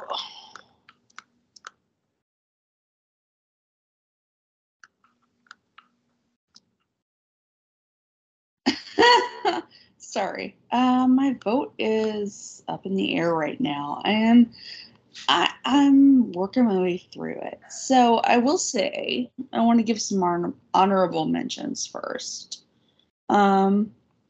Again, I know this was mentioned, but Captain Marvel, where Goose is hacking up Tesseract, that's hilarious. And I know Anna mentioned this, but in Captain Marvel, there's like a mid stinger where there's the beeper and stuff. I'm sorry, I noted it more because we have hot bearded Cap, and I think that's more relevant to me. Just kidding. Sorry. No, I also love the Ant-Man and Wasp Quantum Tease, which was nominated, but I want to give a special shout out to the Endgame signature cards, which aren't really a stinger, but a love letter to all of us who loved Marvel. Every time I watch it, I get so overcome by emotion. I'm already crying in Endgame, but give me a break. But still, when I see those signature cards with the original Avengers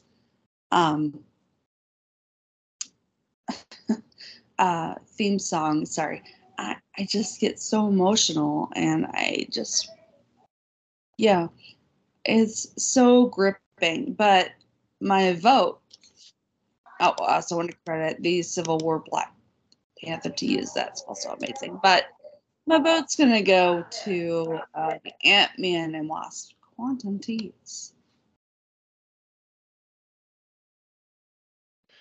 All right, that's 2 votes for Ant-Man and the Wasp. Anna, what is getting your vote? Ooh, spicy. My vote is actually going with the Spider-Man stinger and the JJ tie-in. I thought that was the one that actually made my draw drop. At the end, the rest of them were just kind of like, oh yeah, like that's fine, right? I think that one had the most shock value, and it really set up the excitement for the next Spider-Man movie and for Phase 4 in general, because that was the question we really wanted to know what happened. So yeah, definitely got to go with Spider-Man. All right, I'm faced with a dilemma because my vote, I want to go with the Spider-Man as well. And that means we would have a tie. Now, typically, obviously, Anna would play the role of the tiebreaker as our producer. Because she is now representing her variant, Damon, we don't necessarily have a tiebreaker. We can find oh, one. God. Don't you worry about that. Because I just really want to vote for the.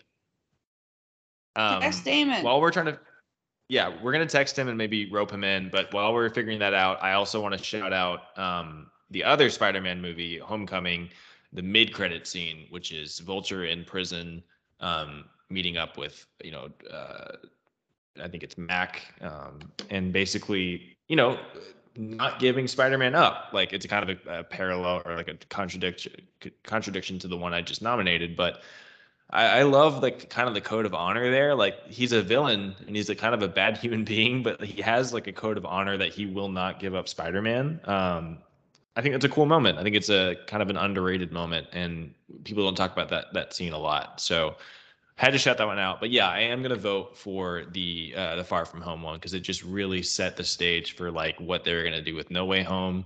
And it's legitimately a shocking moment. So yeah, we have our tie. We are going to go to a quick break and then come back with our deciding tiebreaker. I'll be right back. Oh, I already have the I already have the decision. Perfect. It is Spider-Man takes the W. There it is. I always can count on Damon to vote for something Spider-Man related. Damon coming through from the Rainbow Bridge. He was not sleeping like Odin or Heimdall. He was ready. And the winner Poor for the Cap. Poor and the Cap winner for gets underrepresented. Poor white old male. He gets underrepresented. And the winner for the detention award is Spider-Man. And now the nominees for the What If Award. That's right. The What If Award has been a lot of fun. I think we debuted this one in phase 2. Essentially, this is basically us asking a big what if question, like playing the role of the watcher. What if a scenario changed a bit in phase 3? A decision was changed, a direction was changed, a character motivation was changed. What happened? What's the fallout of that? So Anna, kick us off. What is that nominee for the What If Award? I am so thankful you picked me first because I only have one. The one I have for this is, what if Carol never left Earth? I think it's a really spicy one because when you really think about it, Carol was one of the main reasons why they won, right? So because she is all powerful, would she have joined the Avengers sooner? Would she have become a recluse? Would she have really aged significantly at all? Like, what would her powers be like? And would superheroes have come into the fold a lot sooner? And because of that, would we have maybe seen an introduction with the X-Men? I don't know. Pretty spicy. Wow, that's a big one. Yeah, I love that. Ryan, what's getting that nominee for the What If Award? Yeah, this one was really tough. I do think there is one, at least to me, that sticks out. And it's, what if they stopped Thanos in Infinity War? There was no snap. They either kill Thanos, or on Titan they remove the Infinity Gauntlet and they're able to subdue him. The snap was such a seminal moment, just in pop culture recently, but like in these movies. How do they sort of wind things down? Do they just go from Infinity War to Far From Home? And it also changes all of Phase 4, from WandaVision, Monica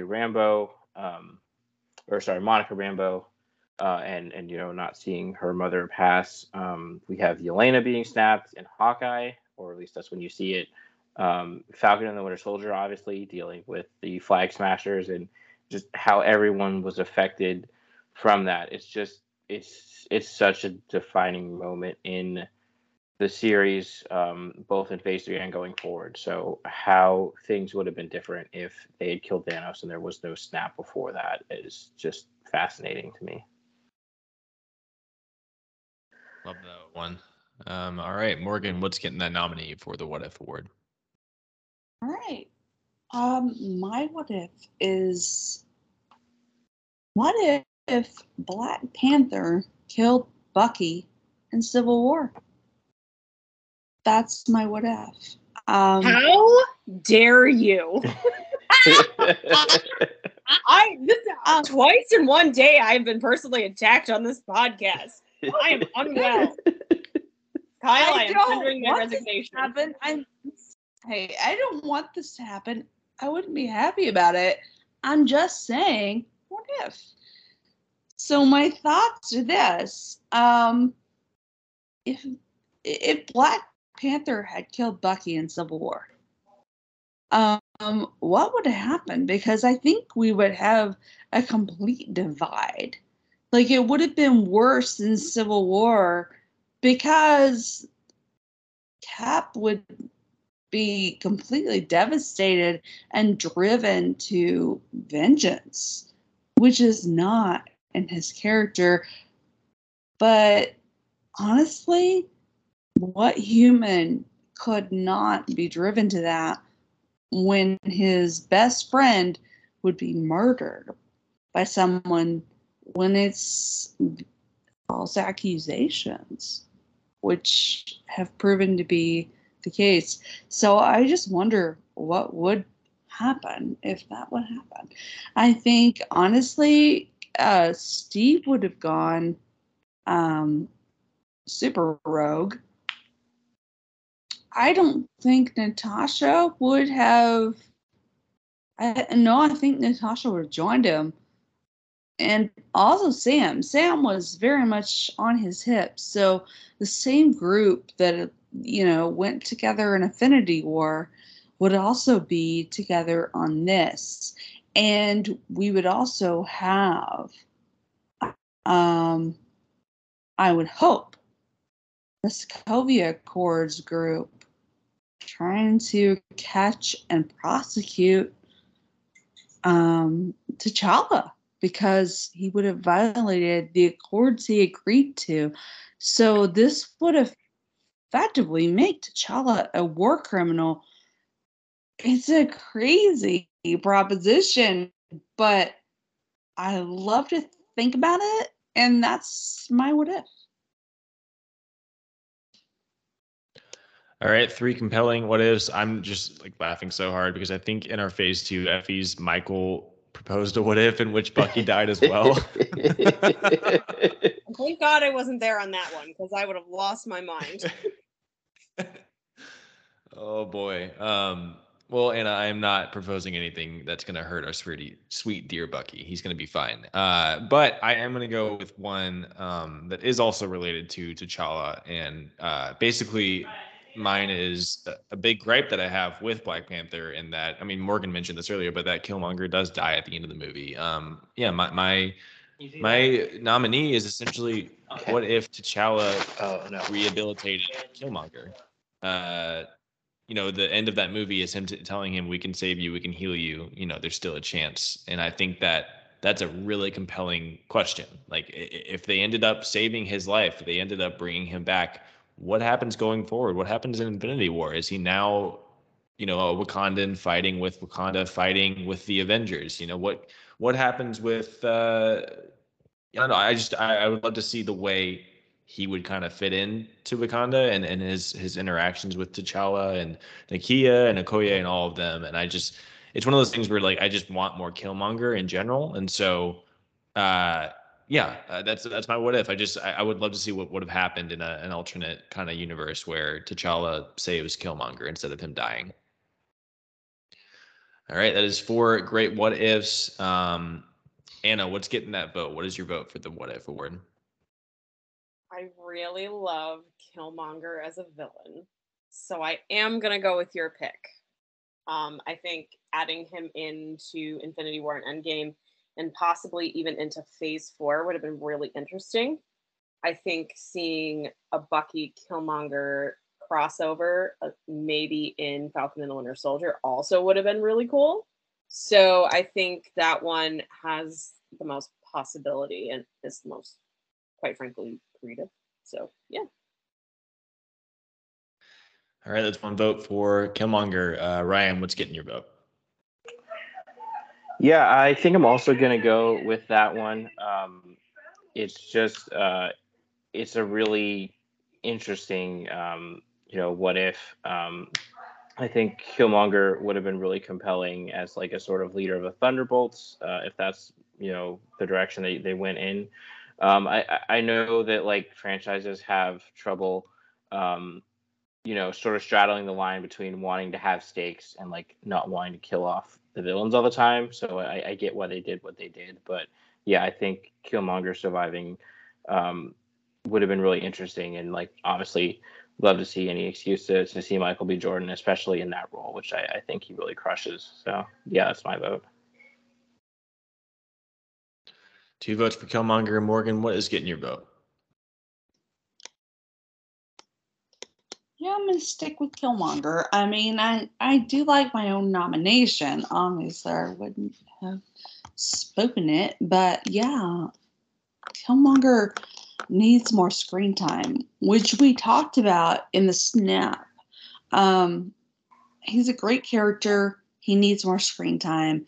And I think if they hadn't made him die, which was again, questionable decision, we would have something to look forward to with him.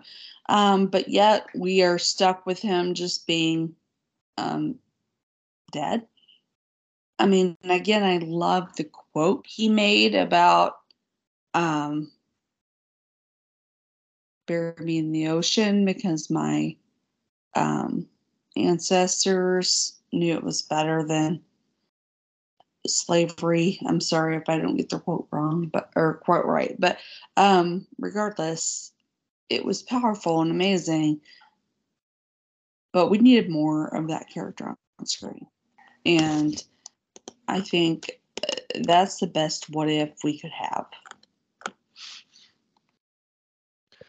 Yeah, this is going to be a clean sweep. I just want to throw out a couple honorable mentions real quick, though. One that I also considered was back to Civil War. What if Vision, in that moment when he's aiming at Falcon, ends up, he hits War Machine, paralyzes him? What if he kills him? I remember going into the movie, there were predictions on someone dying in that movie, and a lot of people did expect it to be War Machine. What does that change about Stark's trajectory? He's already pretty reckless in that movie. Like, what happens going forward with him confronting Team Cap? I would be curious about that. And then one other, I understand why they couldn't do this because it would have ended Infinity War really quickly.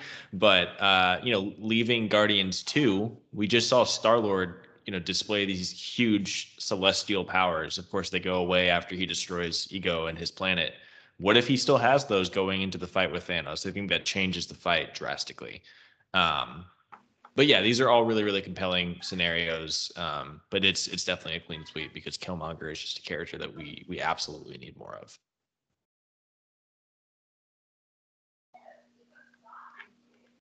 Stop trying to kill Bucky, damn it! Stop it! I'm putting the So I have some honorable mentions I forgot to convey, if it's okay. Mine were, what if Hawkeye died instead of Widow in Endgame, which is a obvious point that we have discussed already, but one I wanted to mention. What if Zemo released the Winter Soldiers instead of killing them? That could have been a fucking nightmare, but yeah, hey, it's something to think about. And then, well, what if Vulture told Scorpion about Peter? Which didn't happen. But I wonder. I'm just saying, those are my honorable mentions. really great lineup, guys.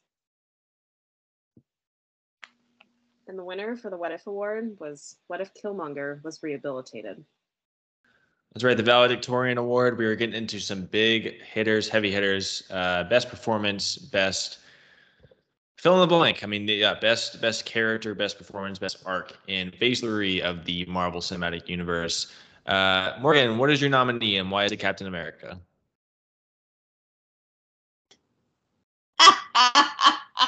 It's almost like you have spied on my computer, but no, it's obvious. My first nomination in my list is obviously Captain America / Chris Evans. It's pretty simple. He is the leader of the group. He is the one who calls the shots. He's the one that Tony, even though he didn't call him, knows to call in Infinity War when he doesn't know what else to do to find Vision. He knows that Cap is the man. He is the one. He is the guy. And I mean, it goes back to even the first Avengers movie, sorry, where he is a total dick to Cap, but then right before the epic team up montage, he says, Cap, call it. He knows. Tony knows that Cap is the one to hold them together, to make the plan, to make it all right, to make it the thing that is winnable. And he is a master strategist. He is a tactical expert. And even Friday in Civil War says, you can't beat him in hand-to-hand combat. He is the man. I just can't say more than that. Like, he is the man. That is my nomination. That's one for Cap. Anna, what is getting your nominee for the valedictorian? I am actually going to nominate someone who is very near and dear to my heart. Son of Odin, the strongest Avenger, God of Thunder, also known as Point Break. That's right. We're going with Thor. I just think in terms of his overall character arc in the MCU, he comes off as like a little entitled dipshit, and then he grows a little bit in phase 2, and then we really get to see him explore his range in Ragnarok, which is one of my favorite MCU films. And that's not just because Natalie Portman isn't in it, but we're not going to go there. I think he delivered his lines really well. He's got great chemistry with the rest of the cast, and he is Thor, right? Like on and off the screen. I think he really just sells the role efficiently. He's got chemistry with Mark Ruffalo. He's got chemistry with Tessa Thompson, Grandmaster, obviously Tom Hiddleston. He really just crushed his portrayal. And then, he moved over to work with the Guardians, and he has a phenomenal performance. No notes, Chris. No notes. No notes, Chris. Ryan, what's getting that nom for the valedictorian? This is tough. There's a couple that I am torn between. I'm gonna go with Paul Rudd. I think he is. He's really good in Civil War. The cracks with Captain America and Falcon. The debut of Giant Man at the airport. And then we've mentioned it a few times already, but Ant-Man and the Wasp was just so much fun and such a thrill ride throughout. And then in Endgame, he's the one that really sparks how they are able to get everyone back. Him coming back from the quantum realm, and then him seeing Cassie in that movie is such a heart-wrenching moment, such a heartfelt one. I think that they both him and the actress that plays her in that movie both just deliver on that moment so well. And then he has some great moments throughout, the film, the time heist, that's America's Ass. And then, in the final battle, and then at the end with Cassie and Hope, watching the fireworks. I just think that he delivers throughout the phase, and sometimes you sort of forget how much he is actually in phase 3, but I thought he was really consistently good throughout that stretch. All right, a nom for Paul Studd. That makes me so happy. Happy and surprised though, because I did not expect being last to have this left, but I am gonna snag the nom for Chadwick. Chadwick Boseman is T'Challa, Black Panther. He's introduced in this phase. He's in 4 of the 11 movies. God, he's so good. I mean, I remember seeing Civil War and immediately being enraptured by his performance, and it was just such an incredible introduction to his character in that movie. I think he has the most compelling arc in that entire movie. Just going on this path of vengeance and then learning that like that's not the way. And then going into his own solo movie, he just commands the screen and immediately becomes an MCU favorite. And then of course going into Infinity War, like I love that he plays such a crucial role in opening up Wakanda and just helping the Avengers out, coming in clutch. And then I have to say it, like there's the reason that the moment is so powerful for a lot of reasons, but the portal scene, the first person you see walk through that portal is T'Challa. And it's a beautiful moment. Of course, with the timing of rewatching it's really painful now, but it's just a beautiful moment. I think that he just commanded the screen beginning to end right away. So that's my nom.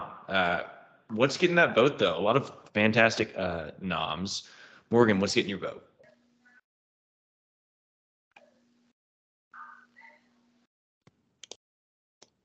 Okay, so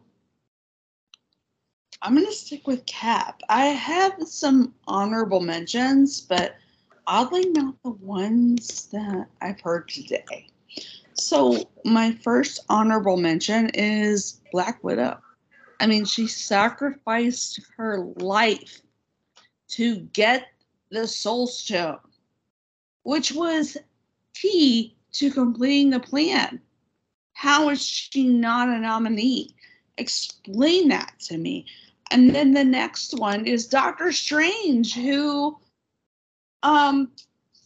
said there's only one in like 14,000 options that works, or maybe it was 14 million. I don't know.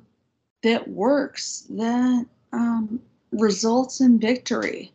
And he is the one who kind of prompted Tony to go on. I mean, how did neither of these get nominated? But I still think Cap is the leader of the team. He's the one that spurs everything on.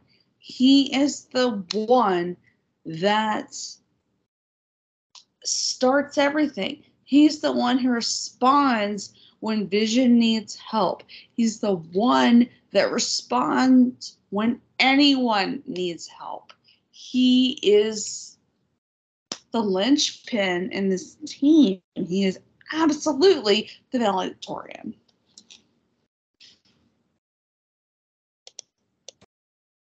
All right, that's one vote for America's Ass. Anna, what is getting your vote?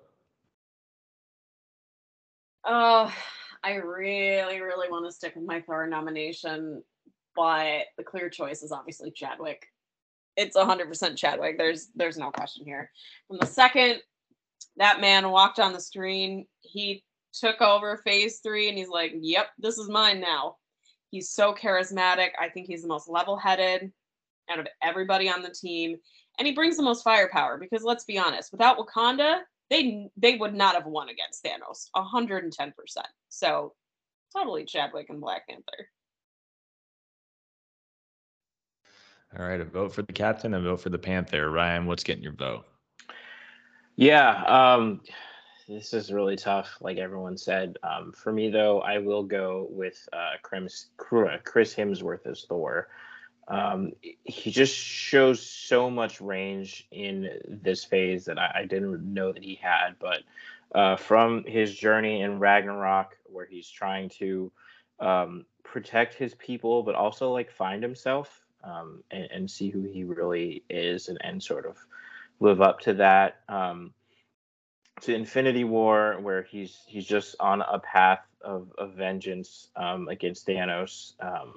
But he also has some really great interplay with the Guardians, always calling Rocket Rabbit, and just how intimidated Star-Lord is by him, like just his presence really, but the few one-liners he has in there, and then his great moments at the end of that movie, obviously the entrance to Wakanda, and then fighting, and then Endgame is just, I mean, it's just so good. I mean, I didn't love all the fat shaming that Marvel did in that movie, both for the direction and some of the jokes that they used.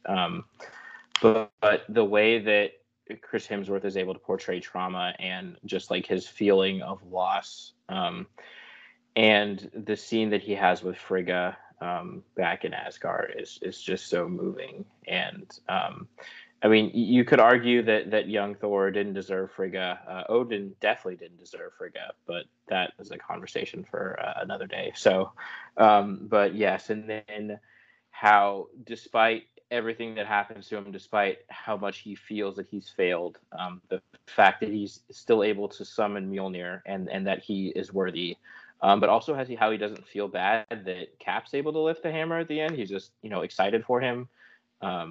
It's just such a great stretch for Chris Hemsworth, and he's my choice for valedictorian. All right, man, this is impossible. I mean, these are all just phenomenal nominees. yeah, just to shout out each of them individually. Like obviously Cap is like more intel. Like, he's like is the leader of the team. He is the anchor. I love that he goes. I mean, this phase begins with him really going through a truly challenging arc of having to turn his back on a lot of like his family, and then having to rebuild and go underground. And the way he's brought back into the fold in Infinity War is just beautiful. And then of course Endgame, getting probably the single most iconic moment in the MCU with the hammer is just he's fantastic. And then Paul Rudd. I mean, Ryan said it really well. Like you forget how much he is in phase 3 and just also how much he comes in clutch in these movies. Like, of course he's great in Ant-Man and the Wasp. Like that's his movie. He's fantastic. But in Endgame, like he really does come in clutch. He's the guy who brings up the time travel idea, and he's the person who kind of like brings I won't say just comic relief because he brings that to the team. Obviously it's Paul Rudd, but like also just brings that humanity to the team of like this is an established team who's already been through so much like traumatic stuff together. And so him being like this newcomer who last time they saw him, he was giant in an airport. Like him just coming as like a fresh face and bringing some fresh ideas is just great. And he just brings a lot of that to Endgame. And then Hemsworth, like Ryan just said it really well, but I remember watching Infinity War, and my big takeaway was like, this was Thor's journey beginning to end. Like he just goes on such a compelling journey in that movie. And I was just thinking like, this can't be topped. Like he just goes on such a cool journey to the end of that movie. And then in Endgame, they managed to top it. Like I agree with you, Ryan. I don't love a lot of like the fat centric jokes that are made in Endgame. It's not a great look, but despite that, I mean, I think in general, there should be more failure arcs in superhero movies because they're so damn compelling. Like we don't always win. And I love that Hemsworth and Thor has to deal with that and has to learn how to accept that like he is gonna fail and he's gonna fuck up sometimes. And like I love that he gets that lesson from his own mother in the like the flashback or the time travel to Thor: The Dark World. Like it's just a beautiful, beautiful moment.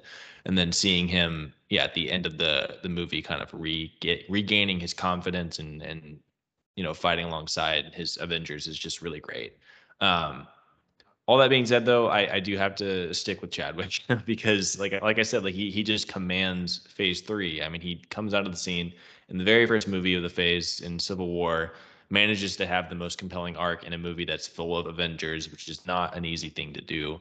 And then when we see him again in Black Panther, like he just immediately like becomes like a seminal part of the MCU with that role. One thing I love about that too is that in that movie, it's not just about him coming into his own as a superhero. Like it's about him challenging things that he's held to be true his entire life. Like one of my favorite scenes I don't want to spoil because it might be brought up for like the next award, but the scene of him after he's learned everything about Killmonger confronting his father in the ancestral plane. Like it's just a phenomenal, just beautifully acted scene.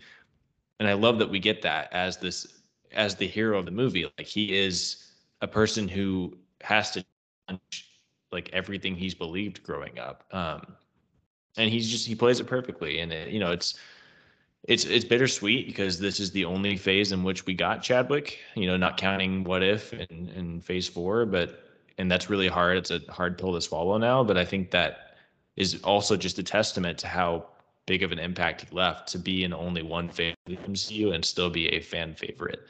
So yeah, I gotta vote for Chadwick because he just from the beginning to the end ended all of phase 3. But great noms all across the board.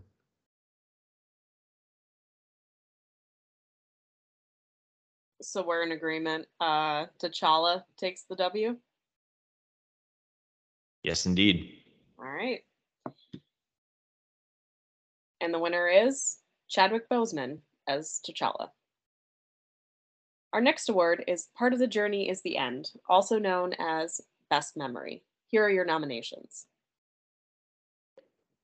That's right. Best Memory. Lots of great moments and scenes in phase 3 of the MCU. It's going to be a jam-packed category, I can tell. So Morgan, kick us off. What's your nominee for the Best Memory? Okay.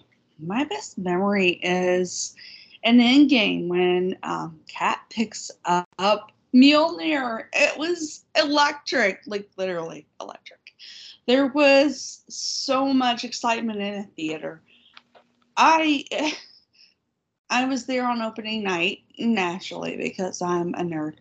Um, and when he managed to pick up Mjolnir, who I want to point out, we all assumed that maybe he could in Age of Ultron, but didn't because he didn't want to hurt Thor's feelings, or maybe he wasn't quite ready. It's open to interpretation.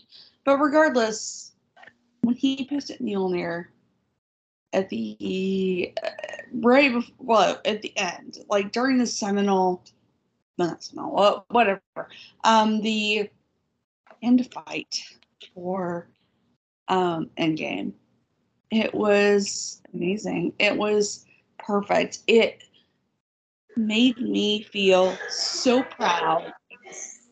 Oh my. Okay, Brian, you got noise? Sorry, what? Sorry, Ryan, oh, there we go. He's muted.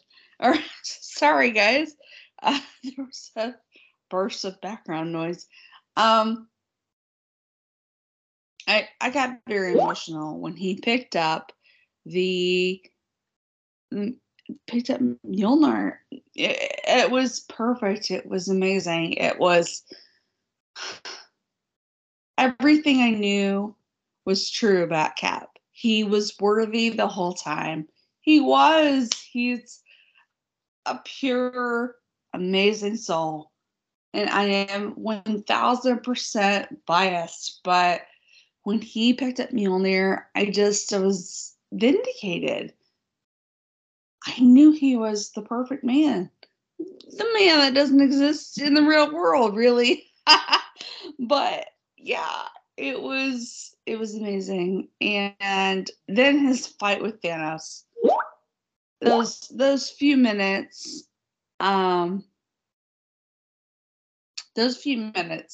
where he is fighting and just his tactical expertise is amazing to watch him fight with someone who doesn't have his level of expertise.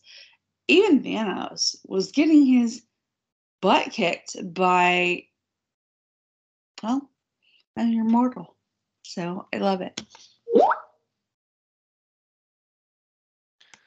All right. That's one nom for Cat picking up Mjolnir. Anna, what's getting your nom for the best memory? So I've got a couple of options here, and I'm debating on what I'm going with. So torn between Yondu Sundorf in Guardians 2 and the Snap. And I think I'm going to go with the Snap because even though I did not see Infinity War in theaters, I remember all of my friends who are super big into the MCU just bugging out like the minute they left the theater, right? Like it was all over social media. It was this huge thing.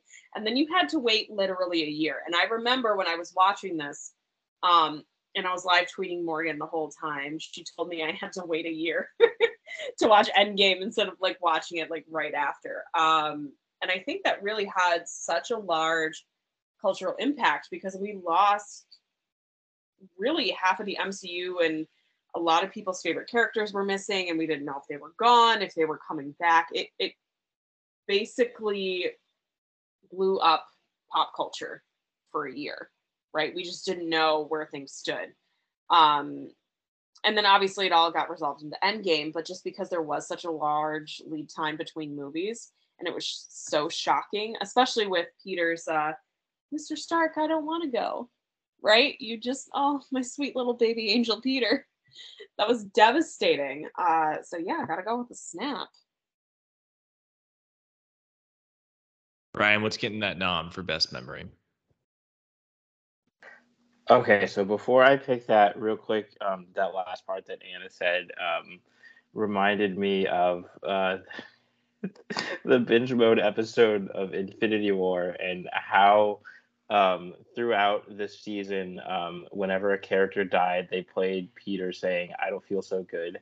And so No. that stretch where everybody dies and they just play it back to back to back just killed me when I listened to it. um, that being said, there's two that I am just really torn between, and I think I am gonna go with the happy one versus the one that just really is emotionally gutting, and that is Thor arriving in Wakanda during Infinity War. Just like even to this day, like it still gives me chills when you think Thor is dying and you see Groot just sad, and then the Avengers are about to get overrun, and then you just see the Rainbow Bridge and the lightning strike, and Thor coming in with Rocket and Groot, and the Avengers theme just playing, and then you see just like the reactions from all the characters, like especially Nat and then Steve, with sort of like the wry smile on his face, and then Bruce just popping out of the Hulkbuster suit saying, "You guys are really screwed now."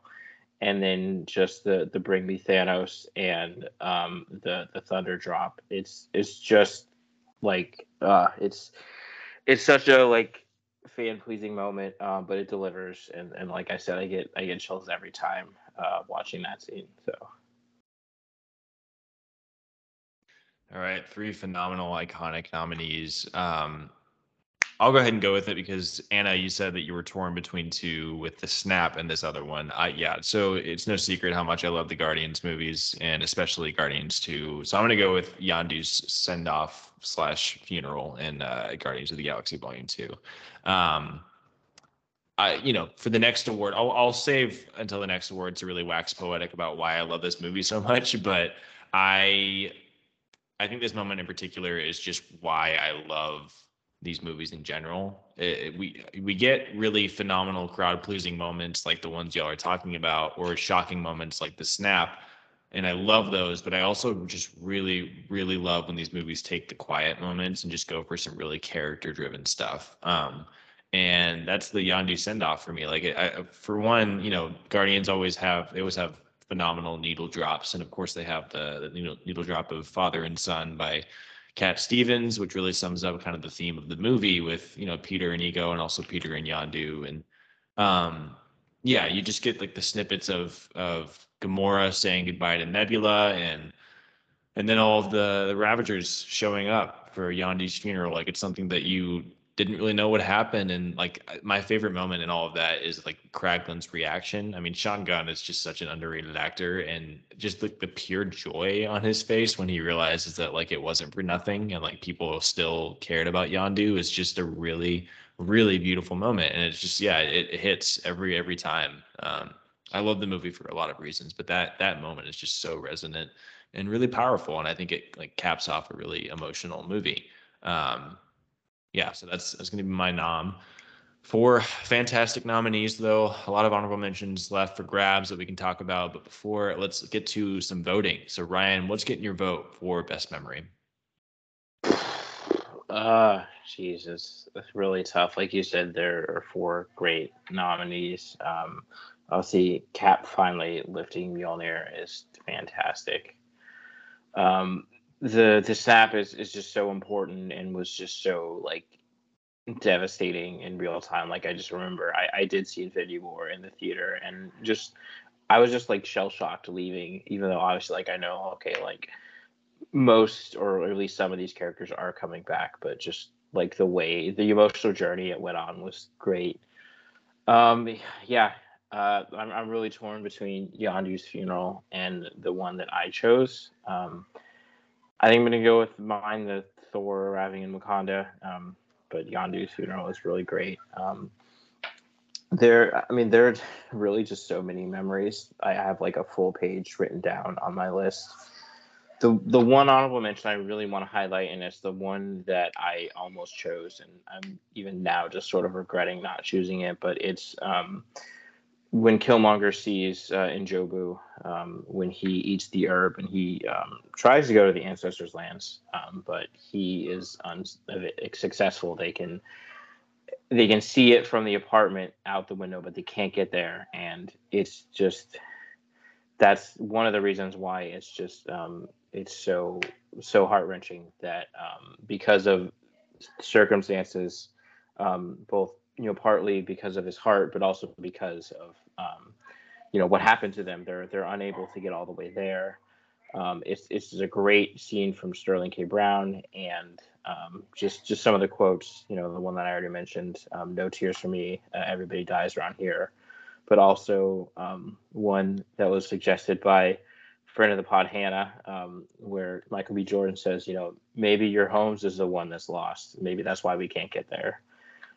It's just such a devastating scene, and you can see why, even though he does all the terrible things that he does, why Killmonger feels this way. And obviously it's just a larger thought on sort of the Black experience and how that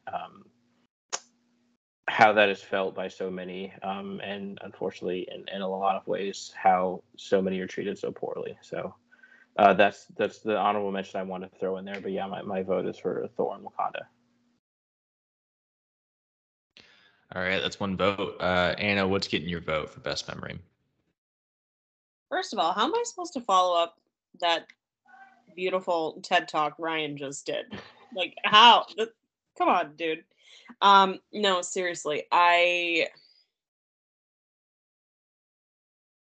See, now I'm like pissed off at myself because I didn't pick a Black Panther scene, because that whole movie is just perfection. But I think I am gonna stick with the Snap, my own nomination. All right, that's one, 2 noms for Infinity War, 1 for Thor, and 1 for the Snap. Morgan, what is getting that vote? Goodness.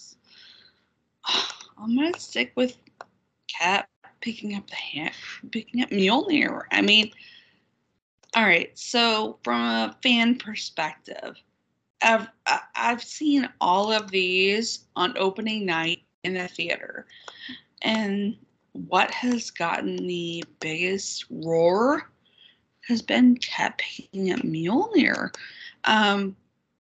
My honorable mentions include Cap emerging at the train station, which got a thunderous applause again, and On Your Left by Falcon at the beginning of that Endgame fight. Those were epic moments, and one of my good memories is also Cap holding the helicopter. We all know I'm extremely biased towards Mr. Christopher Evans, but regardless, like, good scenes, but still, I got chills when he picked up Mjolnir. I can't say no to that. I loved Black Panther. Amazing movie. So many amazing things there, but I'm sticking with my pick of Cap picking up Mjolnir. All right, 3-way split again. Yeah, fantastic noms. I just want to throw out a couple quick honorable mentions. There's a small moment in Spider-Man Homecoming. I have broadcasted very loudly how I feel about that movie. I'm not a big fan, but there's a moment where Peter is kind of trapped under this rubble and has this kind of hero moment where he sees himself in the reflection, sees his mask, and starts to, lift up the rubble. And it's this incredible, like, him becoming Spider-Man kind of moment. And I he's even like saying, like, come on, Spider-Man, come on, Spider-Man. It's just this really incredible triumphant moment. I also wanted to mention, I alluded to it before, but T'Challa confronting his father in the ancestral plane in Black Panther, it kind of, is a mirror to the one that Ryan mentioned, with Killmonger and his father. Just a really, really emotional and kind of devastating scene, and also just lit, and like cinematography is phenomenal. And then one more Spider-Man one from Far From Home, the scene where Mysterio, I typed Mysterio fucks with Spidey, but the entire sequence where he is just like fucking with his head and all of the illusions that he's showing him, fantastic stuff. Like that is just such a cool visual treat. And really establish like Mysterio as a great threat to Spider-Man. That being said, yeah, all 4 of these noms are phenomenal, just incredible. Like Cap wielding Mjolnir is like the ultimate payoff, I think, in the MCU. We all knew it was going to happen. We just didn't know when. And I think that when it happened, it was a huge moment. And that's really why, like, we love these movies. I mean, they're movies made for the movie theater. And I remember seeing Endgame in the theater, and just my theater was going ballistic when this happened. Yeah, it's phenomenal. And then the same thing with Thor, with him arriving in Wakanda. Like I said, like he has such a great arc in the movie, and then him arriving on the scene with Alan Silvestri's theme kind of blaring in the background. It's just a really incredible moment. I love that Ryan mentioned the Bruce Banner moment, because that's the one that just always gets me. Like that's us as the fans, just like, yeah, you guys are screwed now. Like it's just such a human moment, and I love it. It's fantastic. And then the snap is just like, yeah, that is a harrowing theater moment. Like it's such a parallel to these other things where like they're crowd pleasers. And that one, like I said, when I saw the movie, I could hear a pin drop in the theater. I mean, it was dead silent, and none of us knew what was coming next. We just were so shocked about the fact that they went through with that, like effectively killing off half of their roster, at least for the time being. And it was a really, really phenomenal moment. But yeah, I think I'm actually going to vote for that. I love the Yondu funeral, and I mentioned why I love that so much. But I think the snap is just one that, to this day, is such a defining moment in pop culture. Not even just in the MCU, not just in like movies, but just across pop. Like I had friends who didn't even know what Marvel was, and like we're not watching these movies, that were retweeting memes about the snap. Like this thing reached just all across pop culture and affected everyone, and it was just such a like shocking moment in the movie. So that gets my vote. Ryan, did you have something about that? Yeah, real quick, one honorable mention that I forgot, but I really want to bring up.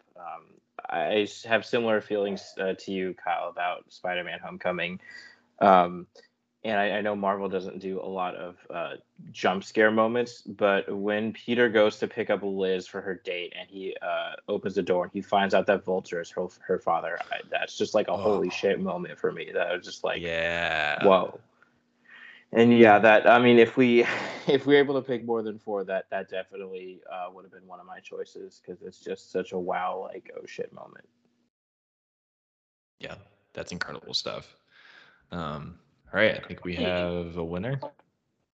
Oh, totally agree with that. I just want to point out also, I agree with you about sorry,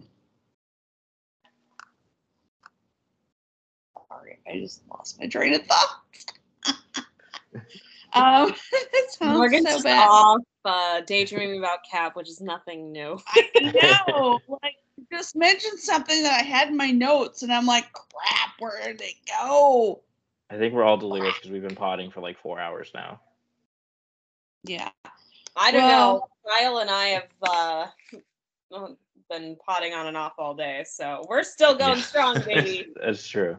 And I've been personally victimized like 3 times. It's true. Anna's been attacked on all fronts, and just attacked at all ends, and she's still standing strong. Honestly, I am personally just shocked that nobody picked Tony's death as best memory. Okay, it was memorable, and I cried, but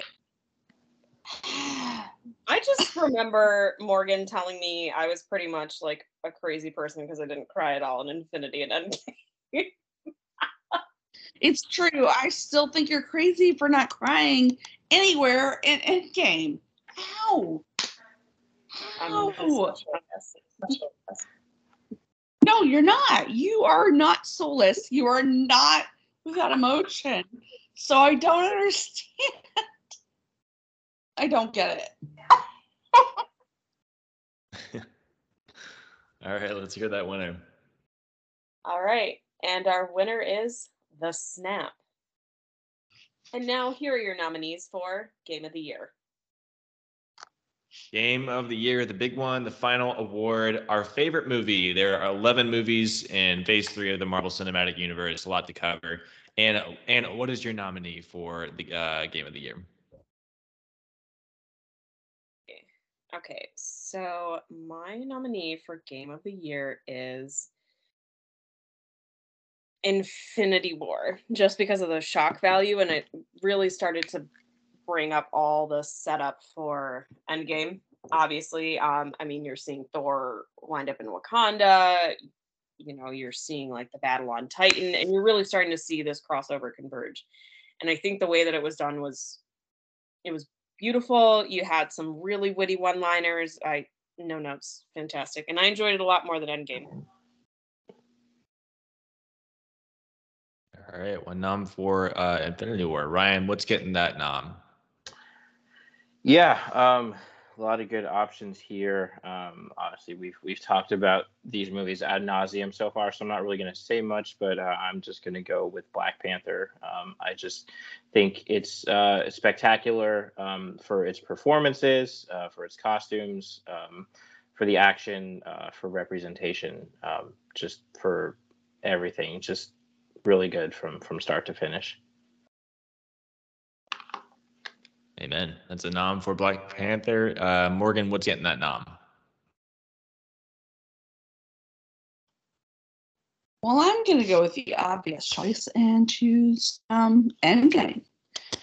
It is everything we wanted, everything we expected, and, well, some things we didn't expect, but it was amazing.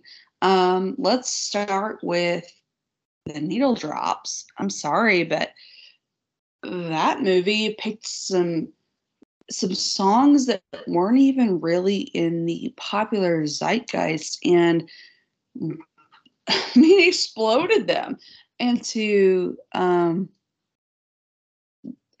norm. And they're amazing songs. I mean, Dear Mr. Fantasy, so amazing. Doom and Gloom by the Rolling Stones. Are you kidding me? Like those songs are amazing.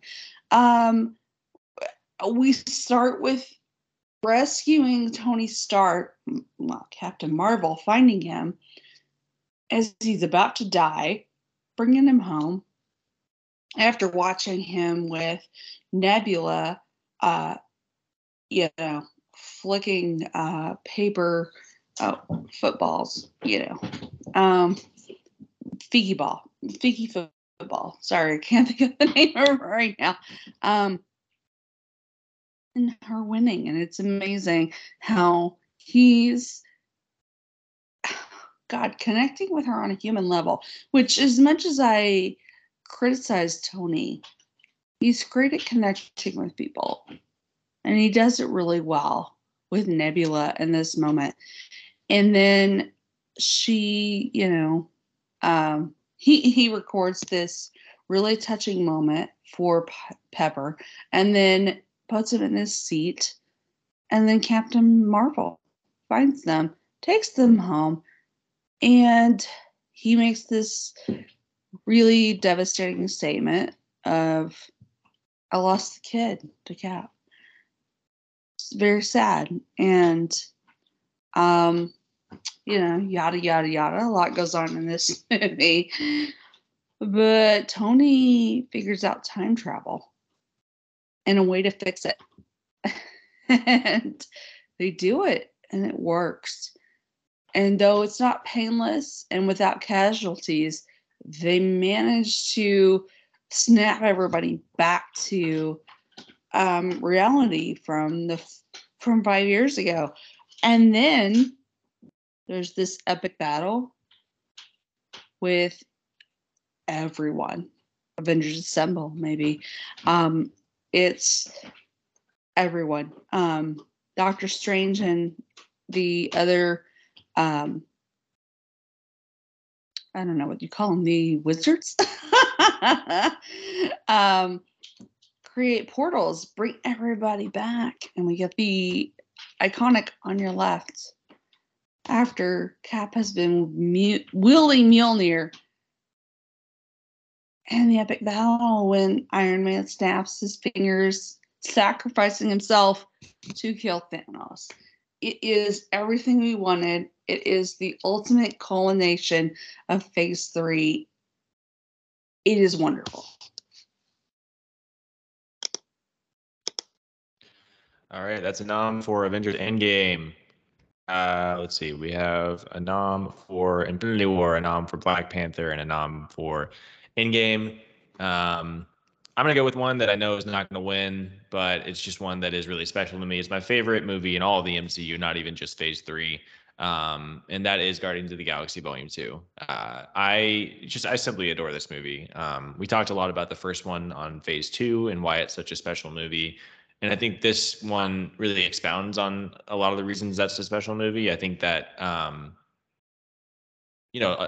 think the found family trope has been done so much, and that's why we love a lot of these stories. And I think Guardians does that trope better than a lot of different stories. And it works because they all genuinely seem to hate each other at points, like especially in Volume 2. A lot of it stems from Rocket just pushing all of the Guardians away, and I don't know. Like I found that to be a really relatable character trait, and I think that's why he's my favorite MCU character. And I think the way they handled that, along with Peter's arc with his dad and Yondu, and the father son kind of parallels there. And we get some great additions to the MCU with Mantis. Yeah, I was close to nominating her for the Wallflower Award. I wish we could have seen more of her. But she's great. Ego makes an incredible villain because he's just an absolutely despicable character. It's just a movie that is just full of character and personality, and that really bleeds through into like every frame. So it's not one that I think is going to win, but I just had to give it a shout because it is my favorite MCU movie. All right, so that's 4 noms for 4 fantastic movies. Let's go to Ryan. What's getting your vote for that dub? Yeah, like you said, they are 4 fantastic movies. It's really hard to choose, but I'm gonna go with Infinity War. I think it is the best movie of the phase, the best Avengers movie. I think it introduces Thanos, and he's just a home run as a villain. It puts together some really interesting pairings. Tony and Doctor Strange and Spider-Man are great. Thor with the Guardians is fantastic. We get Bearded Cap, which is incredible. And then, we get him and his crew going to Wakanda. And it really, we're all sort of nervous going in, are they going to be able to make it work, combining all of these characters into a movie and then 2 movies with Endgame. But I think they really knocked it out of the park with Infinity War. And so that is my choice. I do want to give a honorable mention to Thor Ragnarok. We all know that I'm a Ragnarok stan, and I do feel like that deserves a mention. But I do think that the 4 that were picked as the nominees were clearly the best ones. But yeah, I'm going with Infinity War. All right, that's a vote for Infinity War. Morgan, what's getting your vote? I'm going to stick with Endgame, but I do want to give many honorable mentions to Black Panther, which was a fucking amazing movie. I love that movie. I have watched it so many times. And Infinity War. I feel like Infinity War and Endgame are almost like a bulk deal. You can't watch one without the other. It just doesn't make sense. But I also want to give an award for honorable mention to Homecoming, Spider-Man Homecoming. That movie was so fun and just new. This was, we got a brief glimpse of him in Civil War, but this was his first entry into MCU. This was so exciting at the time, and I loved watching it. I still love watching it. There's not a moment that I don't love watching. Spider-Man Homecoming. So I do want to give a little shout out to that movie, but I'm going to stick with my Endgame. We're talking about Game of the Year, the movie that meant the most, and I don't. It meant the most to the franchise and the overall scheme of things, and Endgame does that in so many ways. All right, that's a vote for Endgame. A vote for I'm sorry, and through a vote for Infinity War. Anna, what's getting your vote? I am going to vote for Infinity War, but it is a close tie for second between Ragnarok and Black Panther. All right, that's a vote for, you said Endgame? I'm sorry. Infinity War. Infinity War. I apologize. All right, 2 votes for Infinity War, 1 for Endgame. Infinity War is going to win regardless, but I will throw a vote towards Black Panther because I think it is such an important movie. And yeah, Ryan really laid out why it's such a fantastic movie really well. And I think it's just, a fantastic movie, really rewatchable, honestly. That gets my vote. But I'm totally okay with Infinity War getting the dub because it is just such an ambitious crossover and really nails it. So that gets the dub.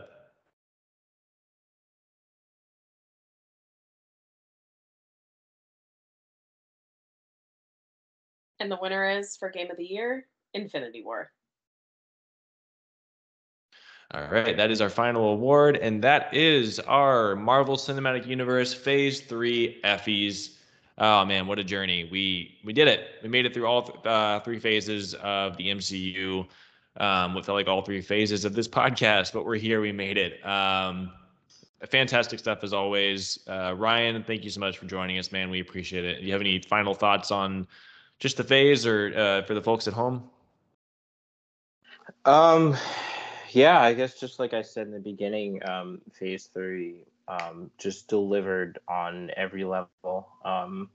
Expanding the type of stories that you could tell, expanding the diversity of the cast, of the directors, of the characters, while simultaneously telling a great and combined story that really flowed together. And all of us, and including Morgan, have put it, really nailed the ending in Endgame.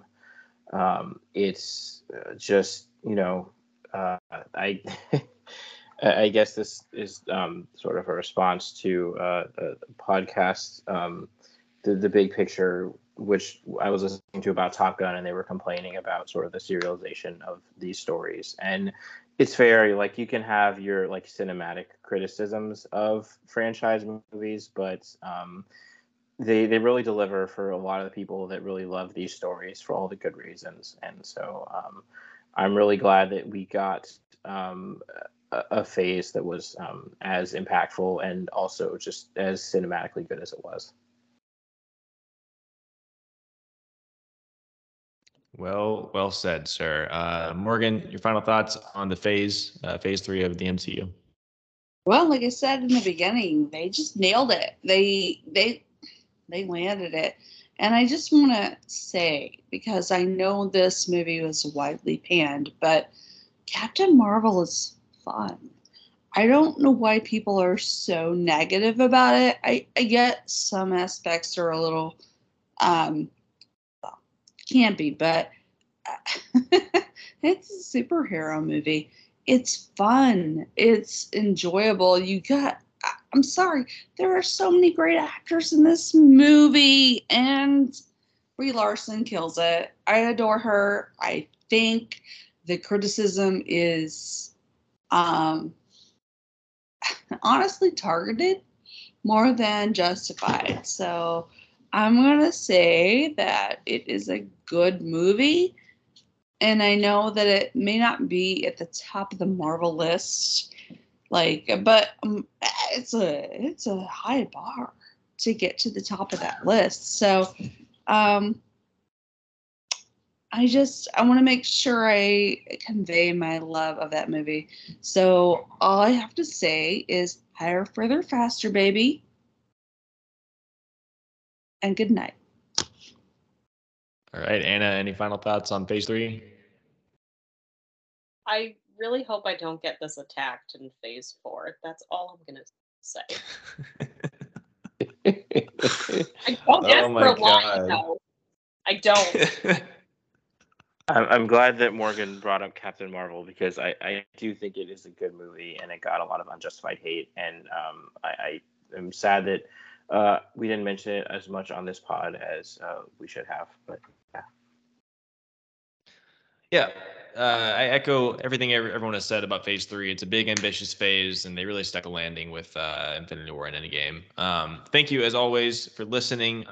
We appreciate you hanging in and listening to us give out some awards to this last phase of the MCU. This has been a blast to do. We appreciate you listening, and we hope you will continue to listen in the next couple of weeks. We got a really fun couple weeks coming up.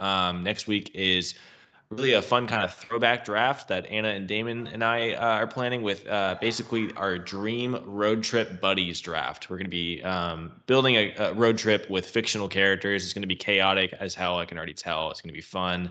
That'll be followed by a friendly takeover. Some friends of the pod are going to be taking over the podcast for a week. We're not going to talk too much about details because we want it to be a surprise, but we are very, very excited about that episode. And then to round out June, we are going to be giving you the Effies for Star Wars' new series, Obi-Wan Kenobi on Disney+. Very excited about that. The show has been really promising so far, so we're very hyped. Yeah, but as always, thank you so much for listening, and we will catch you all next week. This is what we do.